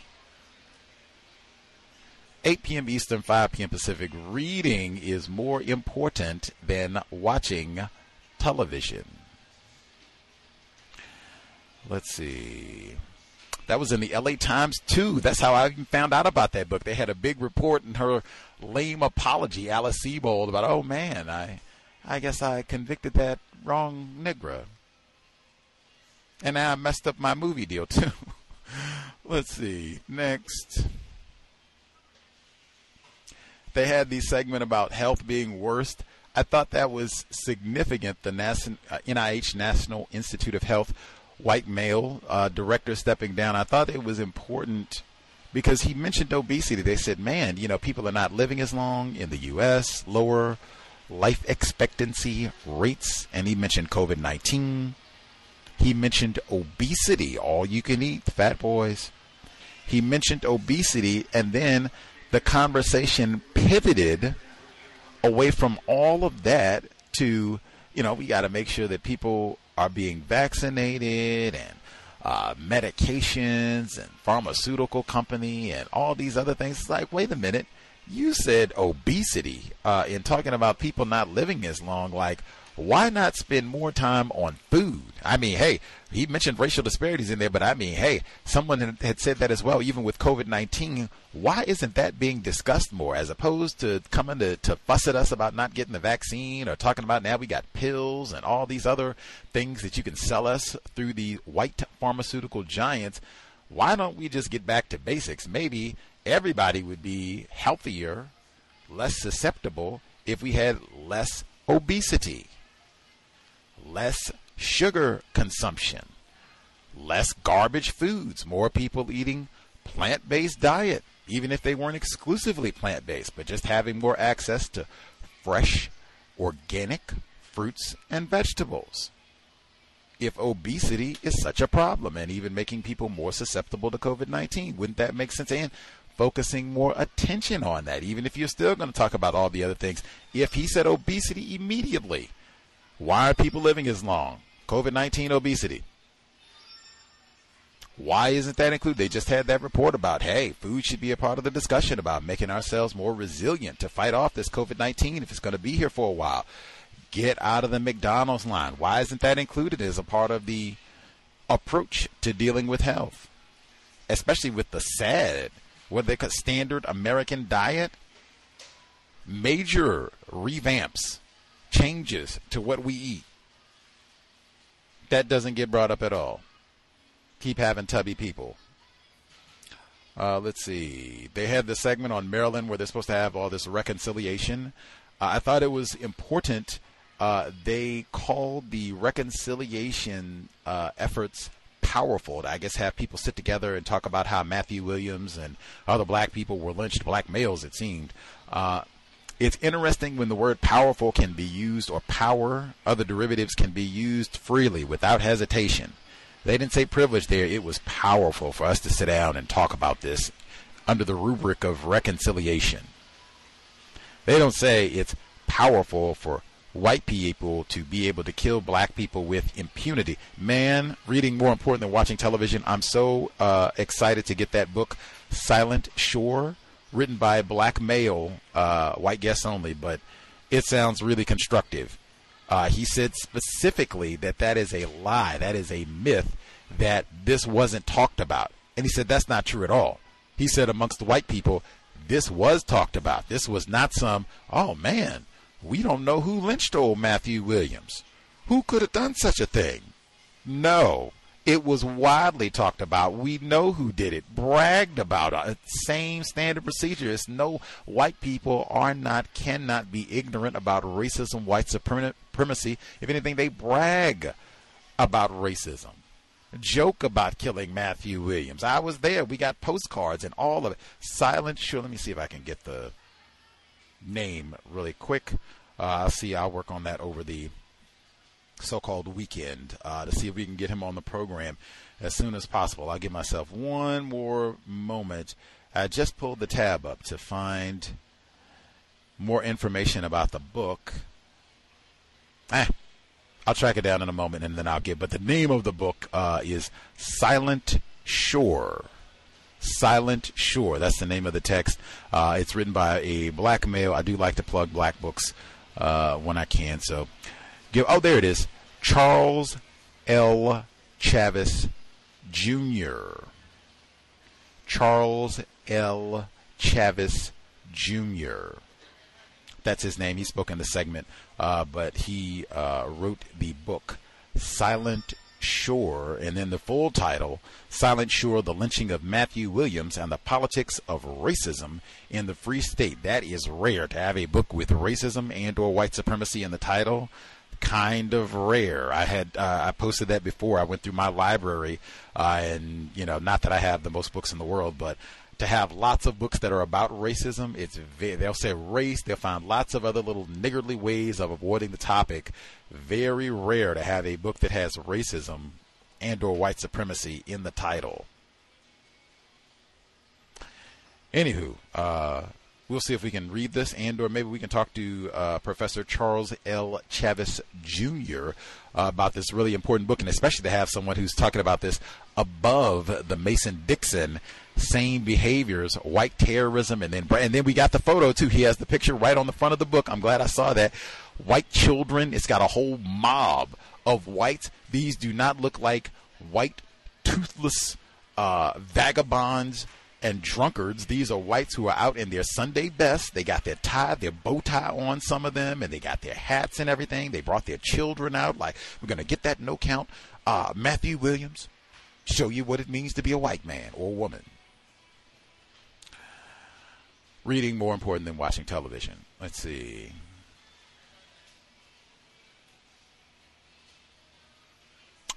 When they talked about the segment on Emmett Till, I believe they were talking with some of his relatives. There was just audio, not video, but I think they were talking to some of Mr.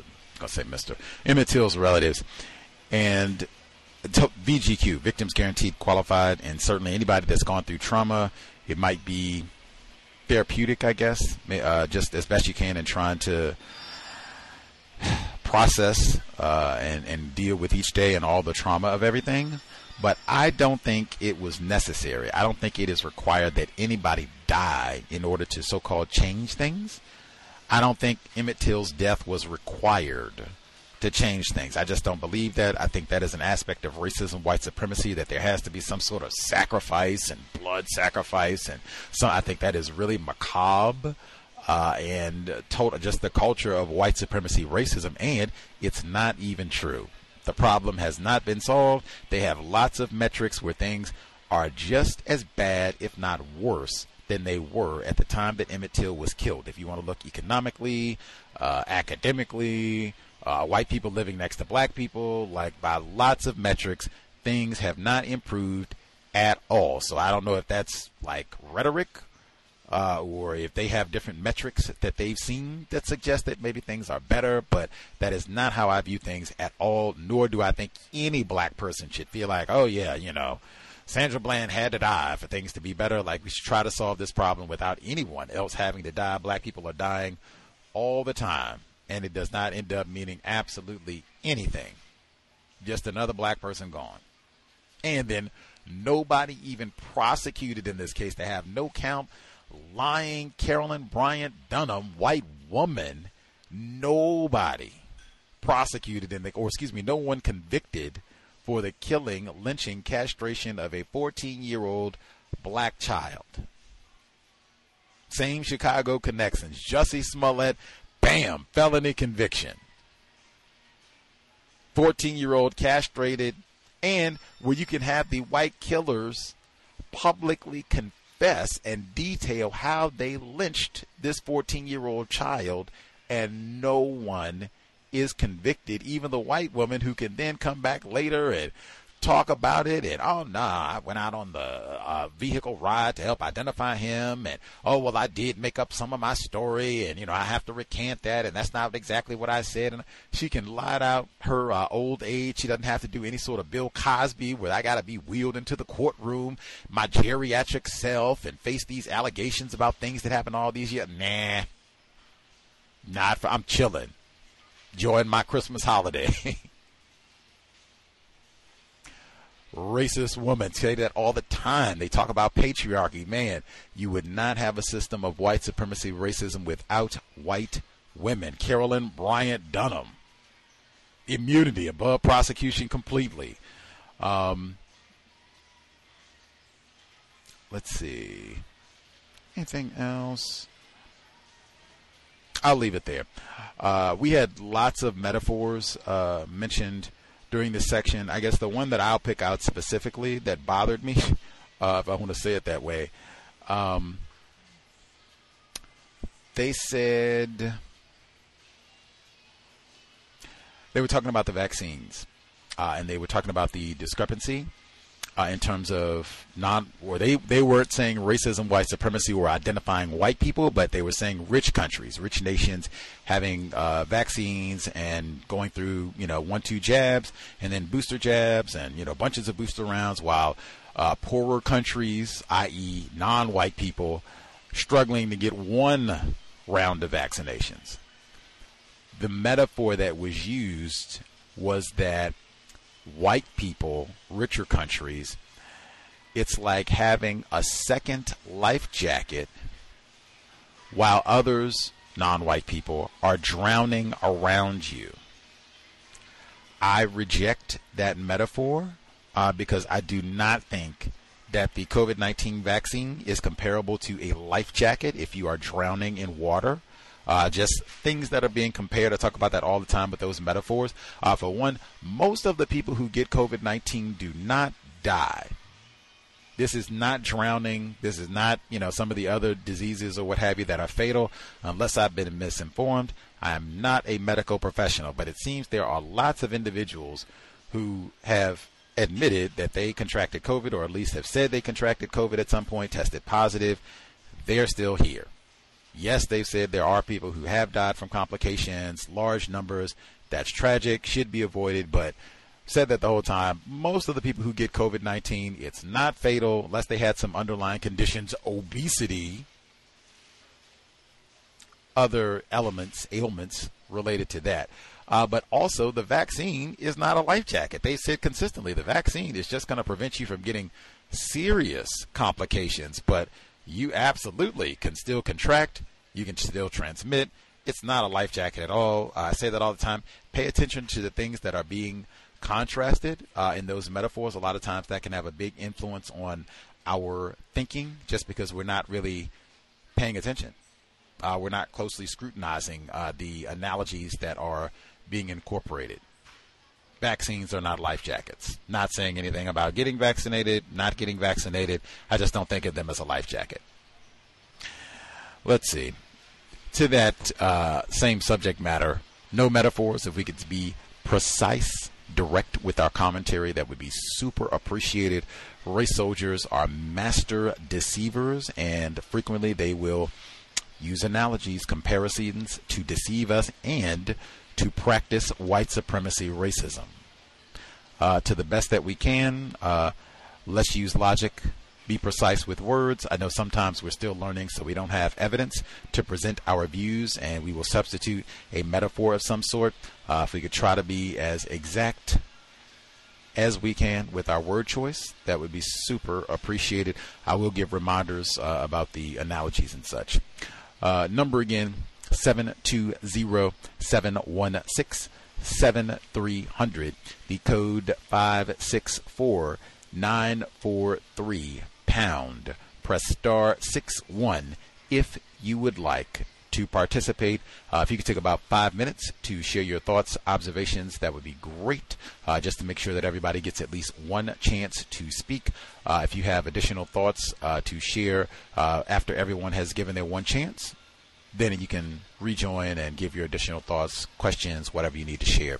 If you know you're in a noisy environment, if you could use your mute button, that would be great, just so that we don't have to compete with a lot of unnecessary background noise. If you could kind of get to maybe a quieter area, share your thoughts, and then you can mute. If you have additional comments to share, great. Just use your mute button and you can rejoin and share as you have commentary. Let's see. Folks who dialed in with a hand up, line should be open. Feel free to share. Can I be heard? Mo in Dallas? Yes, sir. Yes, sir. I'll be very brief. Thank you, guys. Greetings, listeners and callers. Thank you for the program. My comment is just about the Emmett Till case being closed. I'm dissatisfied, obviously, but not surprised. And with the case being closed, in the fashion it was, we have the individual. There's not much you can do but admit they did it, and they didn't do that. And there was no reason for Emmett Till to die. For Carol Brian Dunham lie, and everyone who died after Emmett Till that did fuel or inspire people, victims of racism, to end up and things of the sort. But we lost Medgar Evers, Dr. King, Reverend Malcolm X, countless others. and she is responsible. Like, and that is just disgusting to me.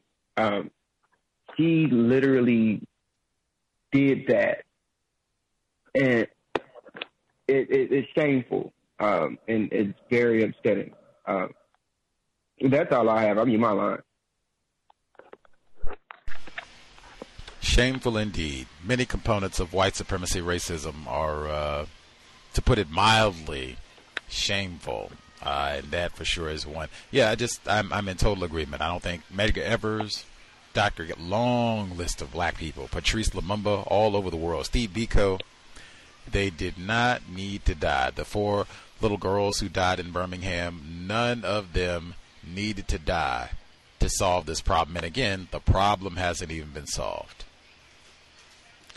Victims guaranteed qualified. Other folks who dialed in with a hand up, if you have commentary to share, proceed. Can I be heard? I heard retired firefighter. Did I hear a female caller as well? Yes, please, Mom. I can go after retired firefighter.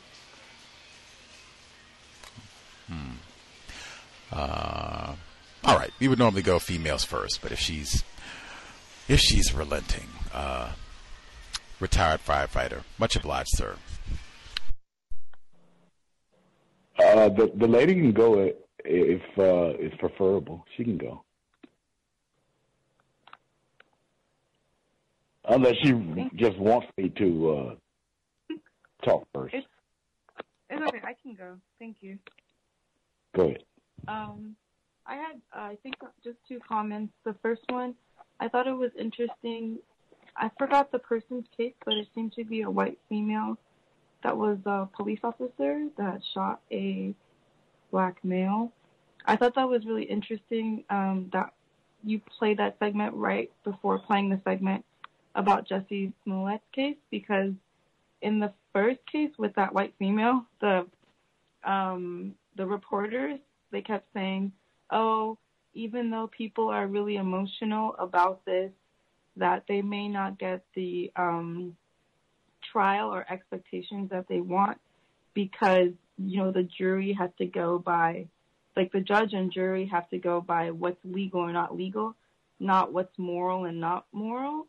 And then that segment, the one that you played right after, is about the Jussie Smollett case. And in that segment, they keep saying, oh, well, normally a person would get, 1 year probation.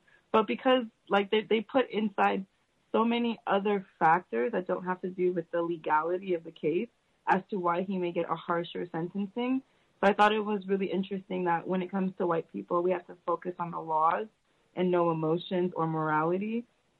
But then when it comes to black people, somehow it's about what we feel and what is right and what we consider to be egregious or not. I think they said that. It's especially egregious, which I think that's very, very interesting. And then the other thing I wanted to say about the Torrance police officers, I'm not surprised at all. I unfortunately went to high school in Torrance. I was bused there. There is a lot of racist white people in Torrance. The whole police officers there. There's a lot of cases and instances of them targeting black people, which is really interesting because when I didn't live in Torrance, but when I went to high school in Torrance, I met a lot of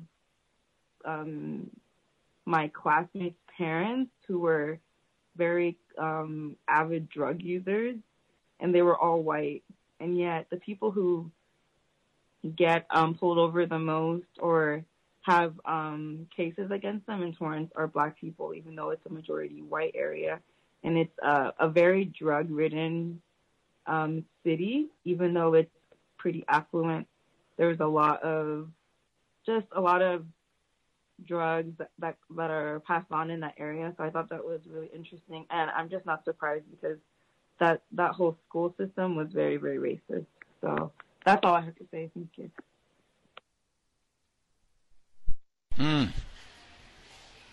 Amazing. She went to the school system in Torrance. That's and was busted. Man, yikes. Danger. Like, that seems like it could be the type of environment where you'd have some white people, same type of white people who are out rowdy and rioting about having to wear a mask in school. They would be out rowdy and riot, like, busing Negroes to our beloved Torrance. Like, what is going on here? Like, I had many experiences in there, just walking down the street and having people scream the N-word at me through their cars when I was a child. Wow. Did your parents talk to you about all of this and, tell you where you're going to an area that's a sundown town, or maybe they didn't call it that, but did your parents, talk to you about racism and what was that while this was happening?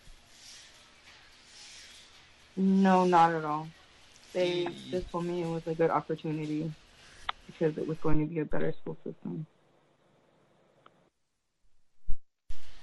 Wow. Whew. Man, try to do the best that we can. Hopefully, we can all do as parents, can all say, hey, maybe our parents, maybe we were lucky and we had parents who did talk to us about racism, but it seems to be pretty common that many black parents, out of fear or whatever, they don't know what to say, they just don't have this information, don't talk to their children about white supremacy, racism, and it's always to our detriment. My parents didn't either. Always to our detriment.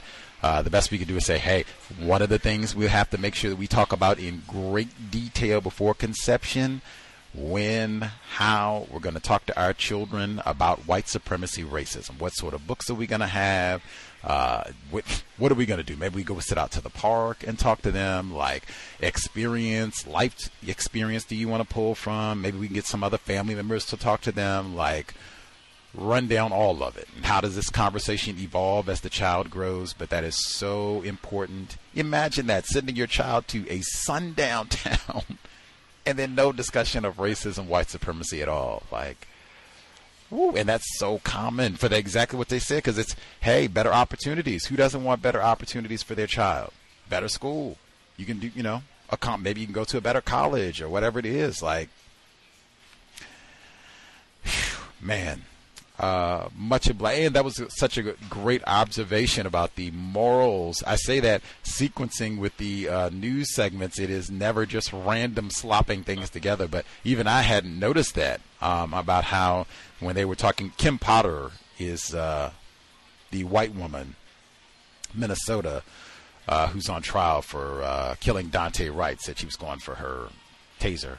But they said, they might not get the verdict that they want. We just got to go by the letter of the law, as they say, metaphor. We can't be about morals and all that. Then when they switched to Jussie Smollett,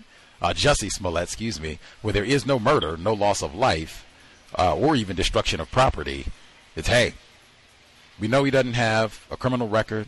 Probation is likely here, but no. We got to make an example. This is they said ethical. They said this is so ethically egregious. What he did to us, just lied to us repeatedly. Got to make an example. I thought of Michael Vick when they said that. With Michael Vick, he had no criminal record, and they had just changed this law in Virginia, where they were going to prosecute him, first-time offender, probation. Something good. No. We got to make an example out of this Negro. Way above what the normal sentence would be. Egregious. Remind us of R. Kelly. Also in Chicago, it's all the Chicago. Emmett Till and Jussie Smollett, Chicago. Pamela Evans Harris, it's on my mind today. Pamela Evans Harris, Chicago too. Other folks who dialed in with their hand up, *61. You have commentary. The number again, 720-716-7300. The code 564-943#. Greetings. Retired firefighter. To everyone. Yes, sir. Yes, the incident of Emmett Till always stays recent with me because of the frequency I talk to that particular incident with young black males through the DCS program. And the white female who identified Emmett Till, in my opinion, she's still alive. I think she's being directly or indirectly being protected. If by anything, the institution that's called the mainstream media. They can be quite aggressive with some other means of tracking a person down and sticking a microphone in their face, or someone who is connected with that person, and basically aggravate, at the minimum, aggravate the person. I haven't seen any of that yet. I haven't seen any of that with her at all, let alone talking about the non-mainstream people such as YouTube and whatever. Maybe she stays in the house 24/7. I don't know. But I don't see any aggressive approach to this person who participated in his brutal murder. The incident, I didn't get a chance. I don't think I spoke about it. I didn't get a chance to speak about the incident that took place in Michigan from the standpoint of the moment I heard about it.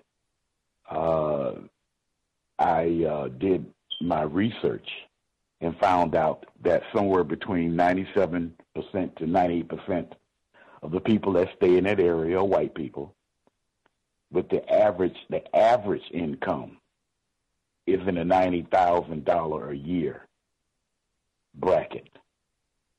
And right then, that gave me a pretty good idea of who was the killer and who was the victims, from that standpoint. And so therefore, with that research in mind, I have to figure, it is a percentage of black people in it, but is what I would identify as being an acceptable percentage of non-white black people in it. Specifically, from what I've heard earlier, the black parent attempting to put their child in a quote-unquote better educational environment, I guess you want to call it that sort of thing, that has the income to do so. They will have a small percentage. It's like a modern version of the old name that's called sundown towns.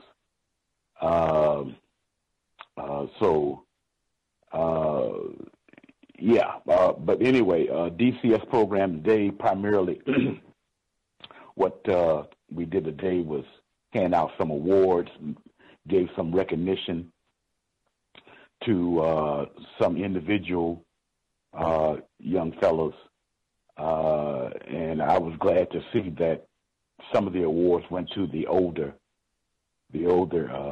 young people.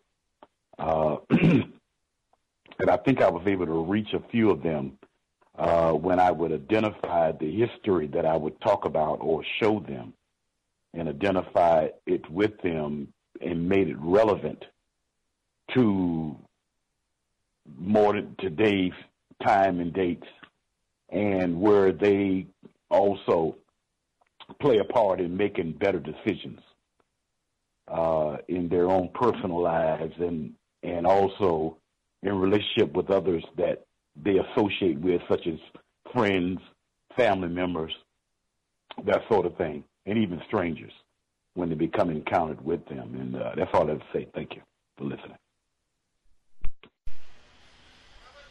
Much obliged to retired firefighter for yielding to Z's mom. I got confused. We heard him briefly, so my brain computer was saying, oh, he already shared. So I was moving forward. I was like, oh, wait a minute, he did not share. It's just yielding. Much obliged.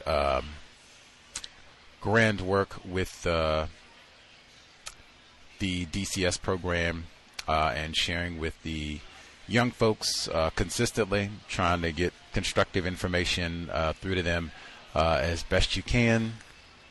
Let's see, the whole Emmett Till situation is just, I'm sure for a lot of folks, that's kind of one that they talk about, either example that they've shared with other people in trying to illustrate white supremacy, racism, or whatever it, ends up having to be. And I would just say, I'm only pointing this out because this is 2 times. I guess I'll have to put sundown towns maybe in my top 10. And sundown town is a metaphor. Maybe we should think, people have some time and energy, you can think of a better term. What should these areas be called? Because sundown town is not specific to the white supremacist component of all of this. Like if somebody didn't know anything about racism, white supremacy, and they just said, oh, sundown town, like what does that mean? Like you just go there and see a nice sunset? Like it does not convey in any way like, oh, black people could be killed for being in this area at all. You could die for being there in the middle of the daytime, much less sundown town. So that's one. 2, you did share your thoughts on the Michigan shooting last week. Ethan Crumbly, white 15-year-old who's charged with terrorism, going to be tried as an adult, and they are charging his parents as accomplices as well. But retired firefighter did share his thoughts because when he talked about him going to look up to see the affluence of this area and like, oh, I bet they don't have a whole lot of black people there. I looked in sundown towns, and Oak County, Michigan is in sundown towns, and I read the passage from Sundown Towns on the book on the program last week, and talking about exactly what he said. They don't have a whole lot of black people in Oak County, Michigan. Now, definitely even specifically the part where this shooting took place at Oxford High School, I don't think there are very many black people there. Like, that's not one of the few locations where they allowed black people to reside where the shooting happened. Getting more forgetful as I get older. Victims of racism, all of us. None of us has a perfect memory. Let's see. One brief thing that at least had me smiling a little bit about an hour ago. As probably people know, the Heisman Trophy was acknowledged about an hour ago, and the winner was a black male, and he had his mother and father at the event. And I thought that was, at least that part was constructive. I guess the next thing is to stay tuned to the female that he would have at one of these type of occasions, maybe a couple of years from now when he is up for the NFL draft, that it would be hopefully it'll be a black female, but you never can tell nowadays. Thank you. I was thinking next up is name and image likeness. Like, give me my check. Like, my goodness. Like, if I get a Heisman, like, ooh-wee. Like, endorsements and all that. We probably about to go to our bowl game, too. Like, woo. Name and image likeness. Show, what is the Cuba Gooding Jr., best actor in the universe? He said, show me the money. Like, yeah. Like, I don't know if this is the first season where Heisman Trophy winners can actually cash in, but oh my Lord, like dollar signs, yes. Oh, and then yes, great football season. Thanks, Mom. Thanks, everybody else. Give me my check. That's all that would. Give me my check. Lots of checks, yes. Let's see. Other folks who dialed in, number again, 720-716-6666. 7300, the code 564-943#. Press star 61 if you would like to participate. Other folks, if we missed you totally thus far, if you have a hand up, proceed. Hello. May I be heard? Greetings, Irie. Yes, ma'am. Hotep, everyone. Thanks for letting me call in and speak. I want to thank the listener that gave me the information on Haldol. So I tried to take some proactive steps and get some supplements that would protect my son's cardiovascular system, CoQ10. I even, he begrudgingly did it, but I showed him some breathing exercises that I've been doing in order to be alert and also to control my heart rate. And when I explained to him, because of the side effects that are implicated, that he's going to have to be conscious of his heart rate more than ever before, especially considering that he likes to lift weights, and also that he has to get away from eating animal protein. He's not convinced that he can lift weight without it still. I told him about the vegan, but, he's a teenager, so he's a little stubborn on it. But he did listen to me about the breathing exercises. And I just got upset because, things are so rough financially for everyone that everybody considered victims of racism. And these supplements, I easily spent about $120 something within like 6 minutes. And, did I have it? I guess you could say I had it, but did it, it came from my savings. And I mean, I'm not saying it in a complaint way, but, I don't need nothing to go wrong. You know what I'm saying? So it's like, thank you, white people. Speaking of that, I was asked to help a non-white victim with a business plan for an educational situation. And I met her somewhere, and I didn't realize that the racist suspect that she wanted to incorporate in this program, I didn't realize that he would be where we were meeting, and I didn't realize once I saw this white person that he was the white person. So he came in, and he was very casual and just was sitting around, and they were talking about something while I was reading through her business summary. She thinks it's a business plan, but it's a summary. And she's like, oh, he helped me with it. And I said, oh, okay. And then they started talking about how things got so bad and, people not having food and da-da-da-da-da. And he says, I don't know how things got this way. And I stopped. I'm sorry. I looked up immediately. I said, you don't? And he's like, oh, no. I'm going to try to wrap this part of it up. He's like, yeah, no, well, I will say one thing about when the leaders didn't do what the people wanted in Europe, the Europeans, got rid of them. They took their heads off. I said, oh, so should we all resort to European tactics? And he was like, oh, no, I'm not saying that. I said, because if you were, you're the one most qualified to do that. And then, long story short, it was infuriating. I had to go. And she was like, I don't want you to go. I want y'all to work together. I can't do it. She's confused. I've tried to give her some information to make her less confused, and it doesn't look like she's as serious about being informed with people's children as she is. I don't know what these two have what their plans are, but it's obvious she needs him, and she doesn't want to.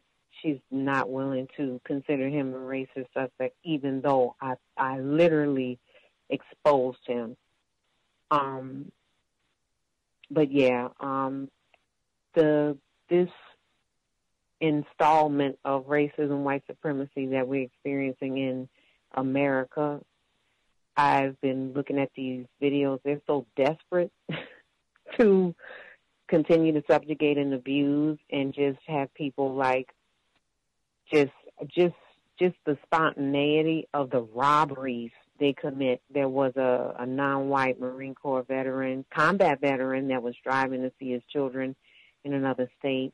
He had some cash on him. They took the cash. Civil forfeiture. Older black male from my city, New Orleans, went to another state to buy a vehicle for his business for he and his son. Went back, to the airport to return back to New Orleans with the cash, and civil forfeiture. The DEA, no, you're selling drugs. You know what? Other than the racist, being racist and not wanting us to have anything, it's not enough to talk about all this debt that they've allowed these white supremacists to put this country in, this corporation, and so now the robber barons or the warlords are going around literally taking people's money from them if they have over a certain amount. So what I wanted to end with, please, if things are going to get worse economically, I don't know how to tell people to buffer for that or prepare for that, because I'm a victim, and like I said, buying $120 worth of vitamins hurt me today.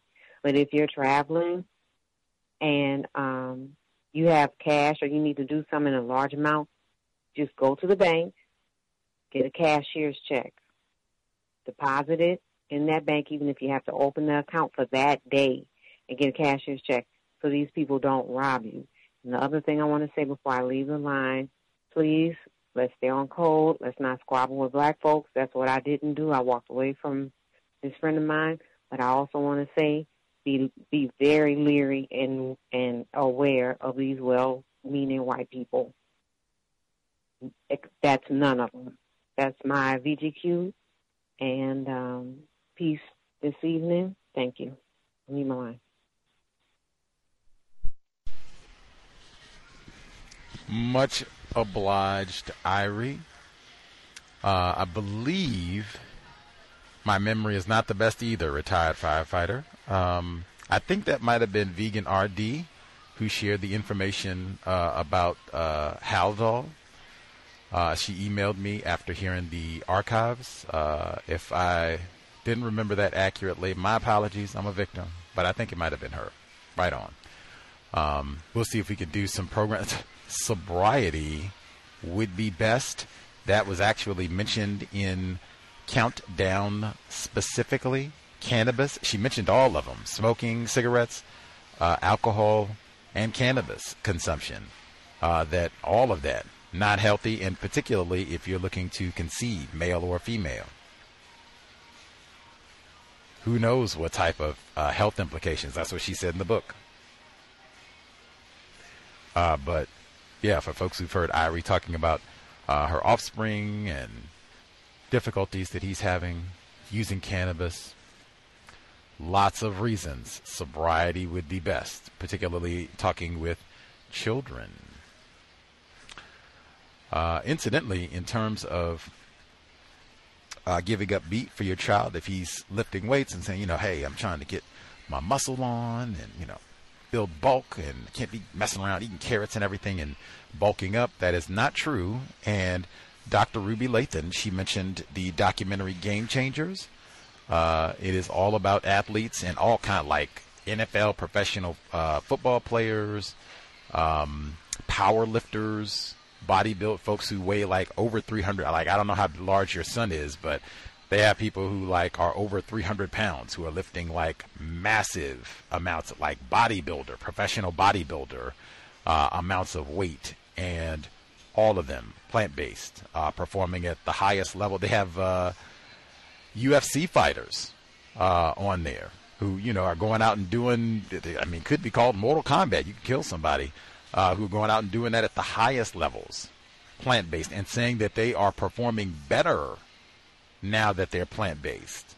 Even Chris Paul, if he watches NBA back, you all are right there. He played in New Orleans, even though he's in Phoenix now, but has extended his career, has been plant-based for some years now, and has been pretty public about it. So you absolutely can lift weights. I don't know if he's just doing it to get stronger or if he's doing it to gain mass and bulk up. He wants to be bigger. All of the above can be done. Plant-based diet, lots of examples, and it would be healthier in terms of heart health and everything that they talked about, all that cholesterol and everything else. You want to have really healthy eating habits, especially if you're talking you got to eat a lot of calories. Like, you want to be eating nutrient-dense, healthy foods, not, I got to get in 5,000 calories of, junk. Anywho, let's see. And be absolutely on VGQ or minimizing conflict with other victims of racism. Like, that is, I emphasize that all the time in terms of non-white people, any of us who say we are less confused about white supremacy racism. It should be demonstrated when in contact with other victims of racism, like not arguing, squabbling. If they don't agree with white supremacy racism, they don't even think white supremacy exists, fine. That's not something to gripe and argue about. Minimize conflict. If they ever change their mind on that subject matter, they will know how to contact you. Lines of communication open. Number again, 720-716-7300. The code 564-943 pound. Press star 61 if you would like to participate. Do not wait until the last moment to share. If you have commentary, go ahead and get your hand up. Questions, commentary, counter-racist suggestions. Also wanted to make sure that I got in. I've talked about, like, it has just been, I've been saying the conclusion of programs like Be Mindful. She was talking about the civil forfeitures that were happening, different people going to do business transactions, business trips, and money taken from them. They have lots of reports about those civil forfeitures. Just be super mindful if you have to travel with any amount of cash, especially probably be added security. I don't know if you're having to fly or whatever else, but be very mindful if you're out and about and you have cash. She said try to avoid that if you can. Go to the bank, cashier's check, whatever you need to do. I've been saying people have just been, people are stressed, whether it's financial hardships, mad about the masks, mad about the vaccine, whatever it is. Lots of people, rowdy, angry. It's been so much of that all over the world, really. Here in Seattle as well. I've been saying people in Seattle, it's been so rowdy. They've had all these shootings and everything else over the past year. I was at the library yesterday. I'm trying to get work done by myself, minding my own business. They have mask mandates at the library. Not whole lots of people and everything. You have to have a mask on while you're there. So I'm, looking on my computer, trying to find something. Got my mask on, got my little desk area seated to myself. I'm chilling. All of a sudden, all of this explosion of ruckus out of nowhere. White woman, not a white man. White woman, and I mean, she is just, profanities are rolling. Filth, flaring, filth, and man, I'll bust you upside your eardrums and blah.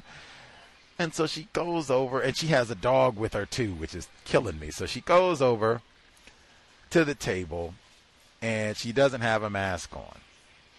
And they're like, ma'am, you have to have a mask on. Everybody who comes to the library, you have to have a mask on. She said, look here, filth, foreign, filth, and telling me about putting a mask on and make me grab you by your head. And I'm thinking the whole time, man, if that had been me, ooh, they would have called 911 so fast, unruly Negro about to rape someone, get here immediately, and he's not wearing a mask. So she's still on her tirade the whole time, no mask on, and the staff is handling her with kid gloves, we're not going to escalate and all the rest of it. And so the unmasked white terrorist, she sits down and she says, I have another person talking to me about putting on a mask. Can't believe this. And she says, I am a smoker and I'm asthmatic. Half people keep telling me put mask on, I'm going to hyperventilate. Now, I had joked like to myself way back last year at the beginning of all this, like, man, people that smoke cigarettes, like, it should be optional if they, want to wear a mask or not. Because, I mean, hey, I'm already working on lung cancer. Like, what's a teaspoon of respiratory infection? Like, no big deal. That was last year. That was not in the immediacy. So her raging and cursing and not wearing a mask, white defiance, all the rest of it, like, totally... The whole library is in disarray. Thankfully, we have 20 other libraries. I mean, it would be pretty easy to just get up and dip and, pick a safer branch. But just, man, again, if that had been myself, I would not have been surprised if they had called enforcement officers and the whole nine. Just very different world within the system of racism, white supremacy. Maybe I could have done the exact same thing, and they would have done the same thing. Maybe. I don't think Emmett Lewis Till was 14. I have lots of reasons to think otherwise. Anywho, stay safe. I do not encourage verbal confrontations with strangers in public. Lots of unruly and violent behavior amongst whites. Very widespread. Let's see. Number again, 720-716-7300. The code 564-943#. Press star 61 if you would like to participate. Other folks, comments, observations to share. Can I be heard? Mo in Dallas. Yes, sir. Yes. In response to, I believe the lady, the lady that spoke last, and doing our best to, avoid conflict with other victims. I want to thank this program, because this program, although it is not although. But this program is very constructive when it comes to communicating clearly. And I appreciate the environment, because I do exercise my communication skills in my personal life. And I try to avoid metaphors, and I try to avoid confrontational language, because I would like to resolve problems. And I do appreciate this program for that. It's a great way to execute and re-listen, and also experience other victims executing clear communication.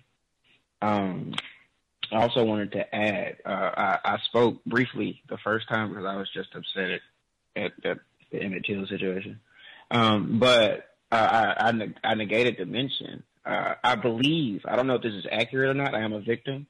Governor Phil Bryant of Mississippi is Carol Bryant Dunham's nephew, I believe. I'm not certain if that's true or not, but I think that's her nephew. And I'm saying that because it makes sense to why she wouldn't be punished, or anybody would be punished in that situation. You recommended sundown towns as a metaphor. There's a city in my region in Texas. It's called White Settlement, Texas, I believe. I've also heard of a city called White, Georgia. I motion that we just call these places white towns. That was my initial thought, but then. Using logic, all of these towns are white towns because we don't own any of them. So I have high alert areas and higher alert areas. Those are my recommendations. And as for the article or segment about Kim Potter, using her taser or yelling taser and using her weapon. These are some things I think I know about tasers. The reason why you get a warning usually before an officer uses a taser because it has to be turned on and charged. And I believe there's a process to it. You cannot just pull a taser out and fire it, from what I understand about tasers.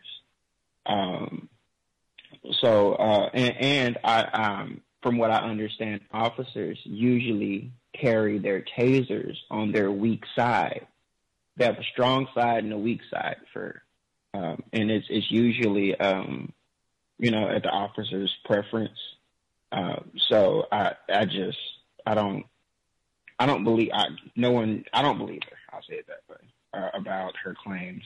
In the article, or the segment that you played, it stated that the young man was going to kill her partner. Like, it said that in the statement. They don't know what Deontay Wright was going to do, but yet, just like with Emmett Till, he was going to rape that woman. He was probably going to rob the store,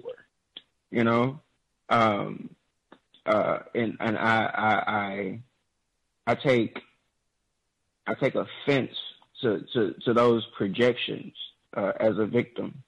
That young man was scared, and abused and murdered. Thank you. I mean my line. Much obliged, Mo in Dallas.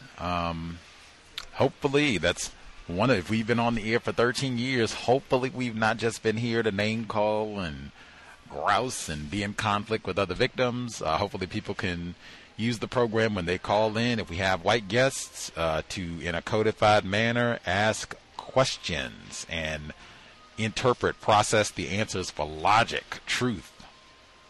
And then we're speaking with other victims of racism, being codified, being courteous, and trying as best we can to avoid having conflicts, arguments, that sort of thing with victims, because that is what is intended. Racist man, racist woman, racist child, they've invested so much in us being discourteous with each other, blaming each other, being hostile with each other when they, whites, are the problem.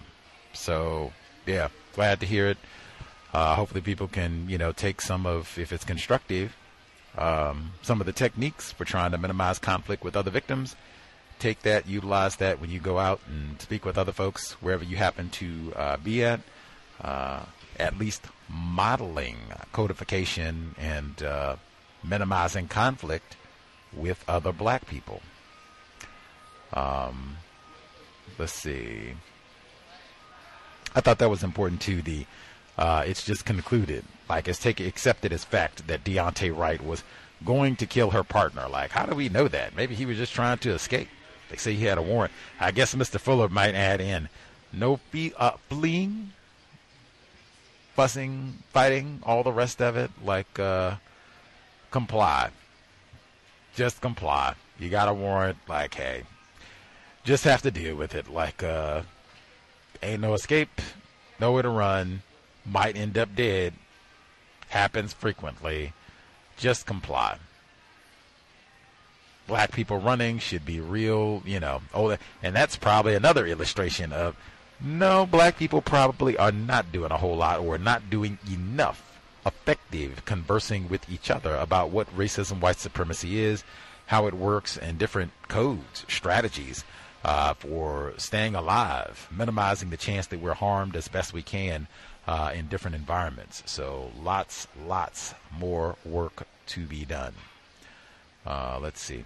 Number again, 720-716-7300. The code 564-943#. Press star 61 if you would like to participate. Again, we'll be reading Lucky starting Thursday, 8 p.m. Eastern, 5 p.m. Pacific. You can check the Facebook page, the social media as well. If we will have some programs before then, but at minimum, I'm looking forward to Thursday. Miss Seabolt's book, Lucky. Anthony Broadwater will get lots and lots of segments about Mr. Broadwater as we go through the book, so we can actually hear. Black, 16 years he served unjustly, didn't do a thing. 16 years you have to be in prison. Disgraceful, that word again. Shameful, there we go. Other folks with us have commentary they want to get in. Lines should be open.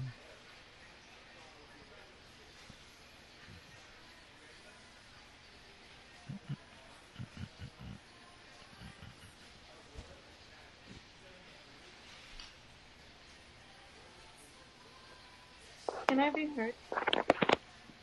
Z's mom, she was one of our volunteers. She was going to help pitch in to read Lucky, and now we don't have to. We can do other things with our time. Yes, ma'am. Yeah, I wanted to say about Iris, about her son. I have two cousins who do a lot of weightlifting and weight training, and they're vegan. And a good way to maybe have him more motivated to eat a plant-based diet would maybe to tell him that in terms of muscle regeneration, because the whole point of building muscle is you tear the muscle and then it recovers. It recovers more easily if you have a plant-based diet, if you're eating hemp seeds, chia seeds, if you're eating I think it's called cruciferous vegetables and things like that. So because those things have a lot more nutrients, so it helps in muscle regeneration. So that may motivate him to kind of be more interested in a plant-based diet. Thank you. Great point. Excellent point. I know some other folks even said switching over to a plant-based diet, like she was talking that breaking those muscles down, that they noticed you don't have as much of that lactic acid build up in your muscles, where when you go and you've been working out rigorously, where you feel really sore the next day and all that, by just switching your diet. You're not eating all that chicken and beef and all that.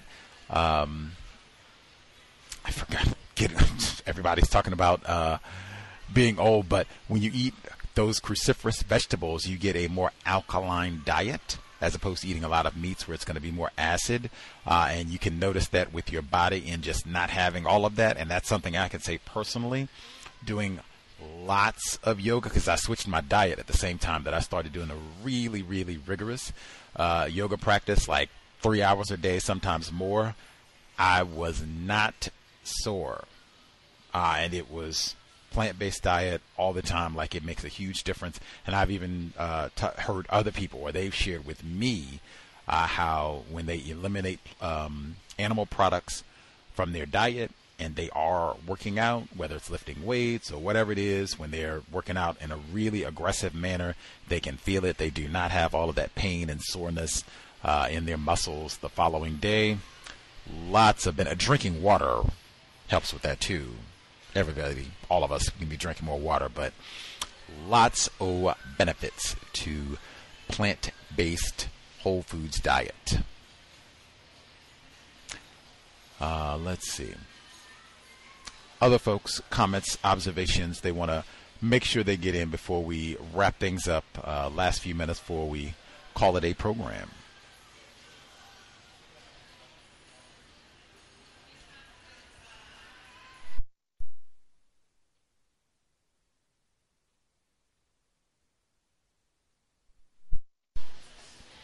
Folks might be satisfied. Double check to make sure I did not forget any of my other notes, and then we'll give folks one last check to make sure I didn't forget anyone. Let's see, the obesity point. Silent Shore, got that one. I think they said anything new is difficult. They were talking about that and trying to get people to kind of change up some of their habits. and what have you. And it's been my experience that in a system of racism, white supremacy, it's getting people to stop practicing racism. That is difficult. But in terms of just things that are new, no, I've not seen that. I've seen where people get excited for new racist jokes, new forms of practicing racism, new video games, all kinds of new things, new roads, all kinds of things. The newness of, hey, mistreatment is old hat, as they say. Racist jokes, that's old hat. That is difficult because you have a population, individuals classified as white, who are dedicated to the system of white supremacy. So yeah, they're not interested in changing that up and trying anything new, different than mistreating non-white people. Anywho, since we are reading Lucky and it is written by a white woman, and I even have suspicions, and I think some other folks said they did as well, about whether or not this white woman actually was raped. We're reading the book on Wednesday. I do not think anyone should purchase this book. So let me know if you would like to get a copy, even though that is kind of a pain, have to be, doing all those sending, but people cannot pay for this white woman to write a whole book about raping Anthony Broadwater, and that is a lie. And then they're going to make a whole movie about that too, may still. But we'll be reading that Thursday, 8 p.m. Eastern, 5 p.m. Pacific. Might be because she's a famous fiction author, so this might be one that you can, I don't know, read with your offspring or share and talk about with your offspring, because I don't know if this is going to be like a, when I say challenging book, like I don't think this is a book you'll need like a thesaurus and, like a college dictionary to process, to comprehend what's being said. We'll have to, I haven't read it yet, so we'll have to see. I'll be with it first time with you all. I don't know if it'll be as constructive as Countdown.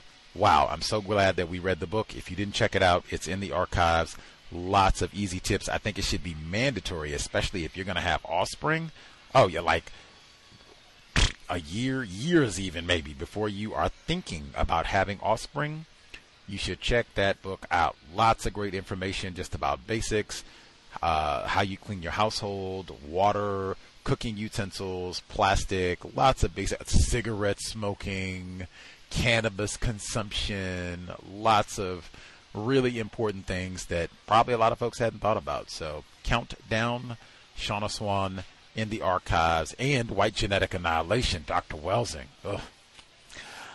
Let's see. I think I got all of, had 2 comments on college, but I'll save those for neutralizing workplace racism.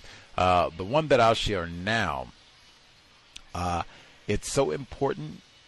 If you have whatever your code is in terms of you've come to your determinations about what would be best in terms of how you function, what you say, what you don't say, what you do, what you don't do, and your environment, be steadfast with regards to carrying out your code. There will be lots of opportunities and encouragement to make other choices, do something else, go along and say what everybody else is saying that is not codified, that is not counter-racist logic. Stick to your code. I was talking to some folks who are in school, C.O.W.S listeners, and they were just talking about different situations where they would have their code and wouldn't follow through. We talked about that before, like some of the times where we'll be codified and we'll have an idea about what we're supposed to do, and then we don't actually do that, and then it ends up producing problems. If you've invested the time and counter-racist logic to come up with behavior patterns that are going to serve you well, minimize the likelihood of unnecessary problems being produced, help minimize the likelihood of racism being practiced against you, do that. Don't do it till the last moment and then, I'm just going to go along with everybody else. Everybody else is just going through the same racism, white supremacy, not using logic, and just hoping for the best. You don't want to be in that group. You want to have, you invested the time, you came up with the strategies, trust your logic. I would much rather be doing, I was attempting to follow some sort of counter-racist logic, and maybe I need to change the logic. Maybe I didn't think things through all the way, as opposed to I knew exactly what I was supposed to do. If I had done that, it would have been fine, but I didn't do it for whatever reason, and then there ended up being a problem, and that is very common. Stick to your counter-racist logic even when you are persuaded to do otherwise. Follow logic. Folks are satisfied.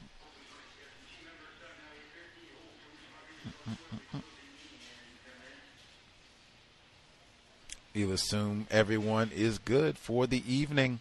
Much obliged for all the folks who tuned in live and or archives. Hopefully it was worthy of your time and energy.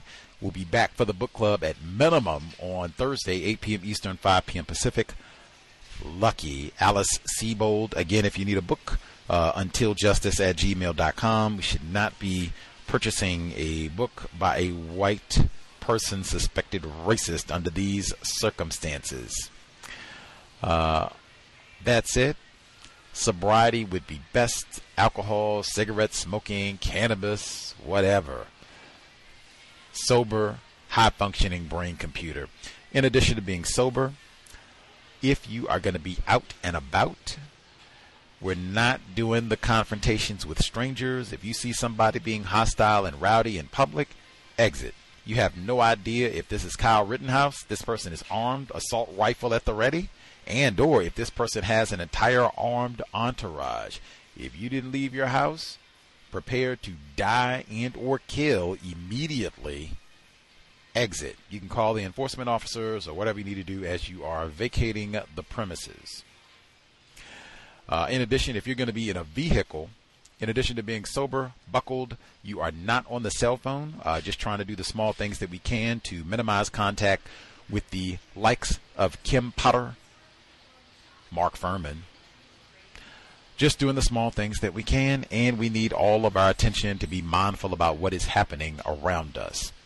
That said, Creator, we ask that you help us remain patient with other black people, victims of white supremacy.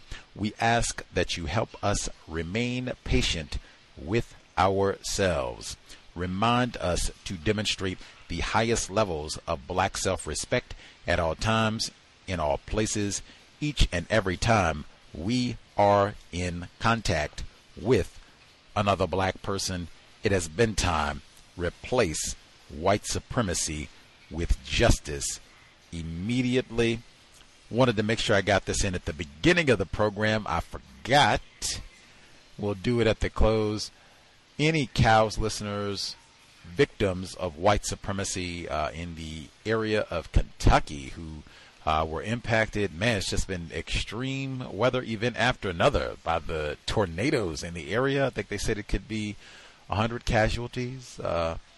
Hopefully no C.O.W.S listeners, no victims of white supremacy were impacted, but certainly thoughts to the folks in that area. Hopefully you are in a safer location, getting dry and getting things together as best you can and on the road to a recovery. C.O.W.S signing out. Thanks all for tuning in. Nigga, you so brainwashed. I'm a victim, brother. Problem. You're a victim. I'm a victim of 400 years of conditioning. Shut up. The man has programmed my conditioning. Even my conditioning has been conditioned.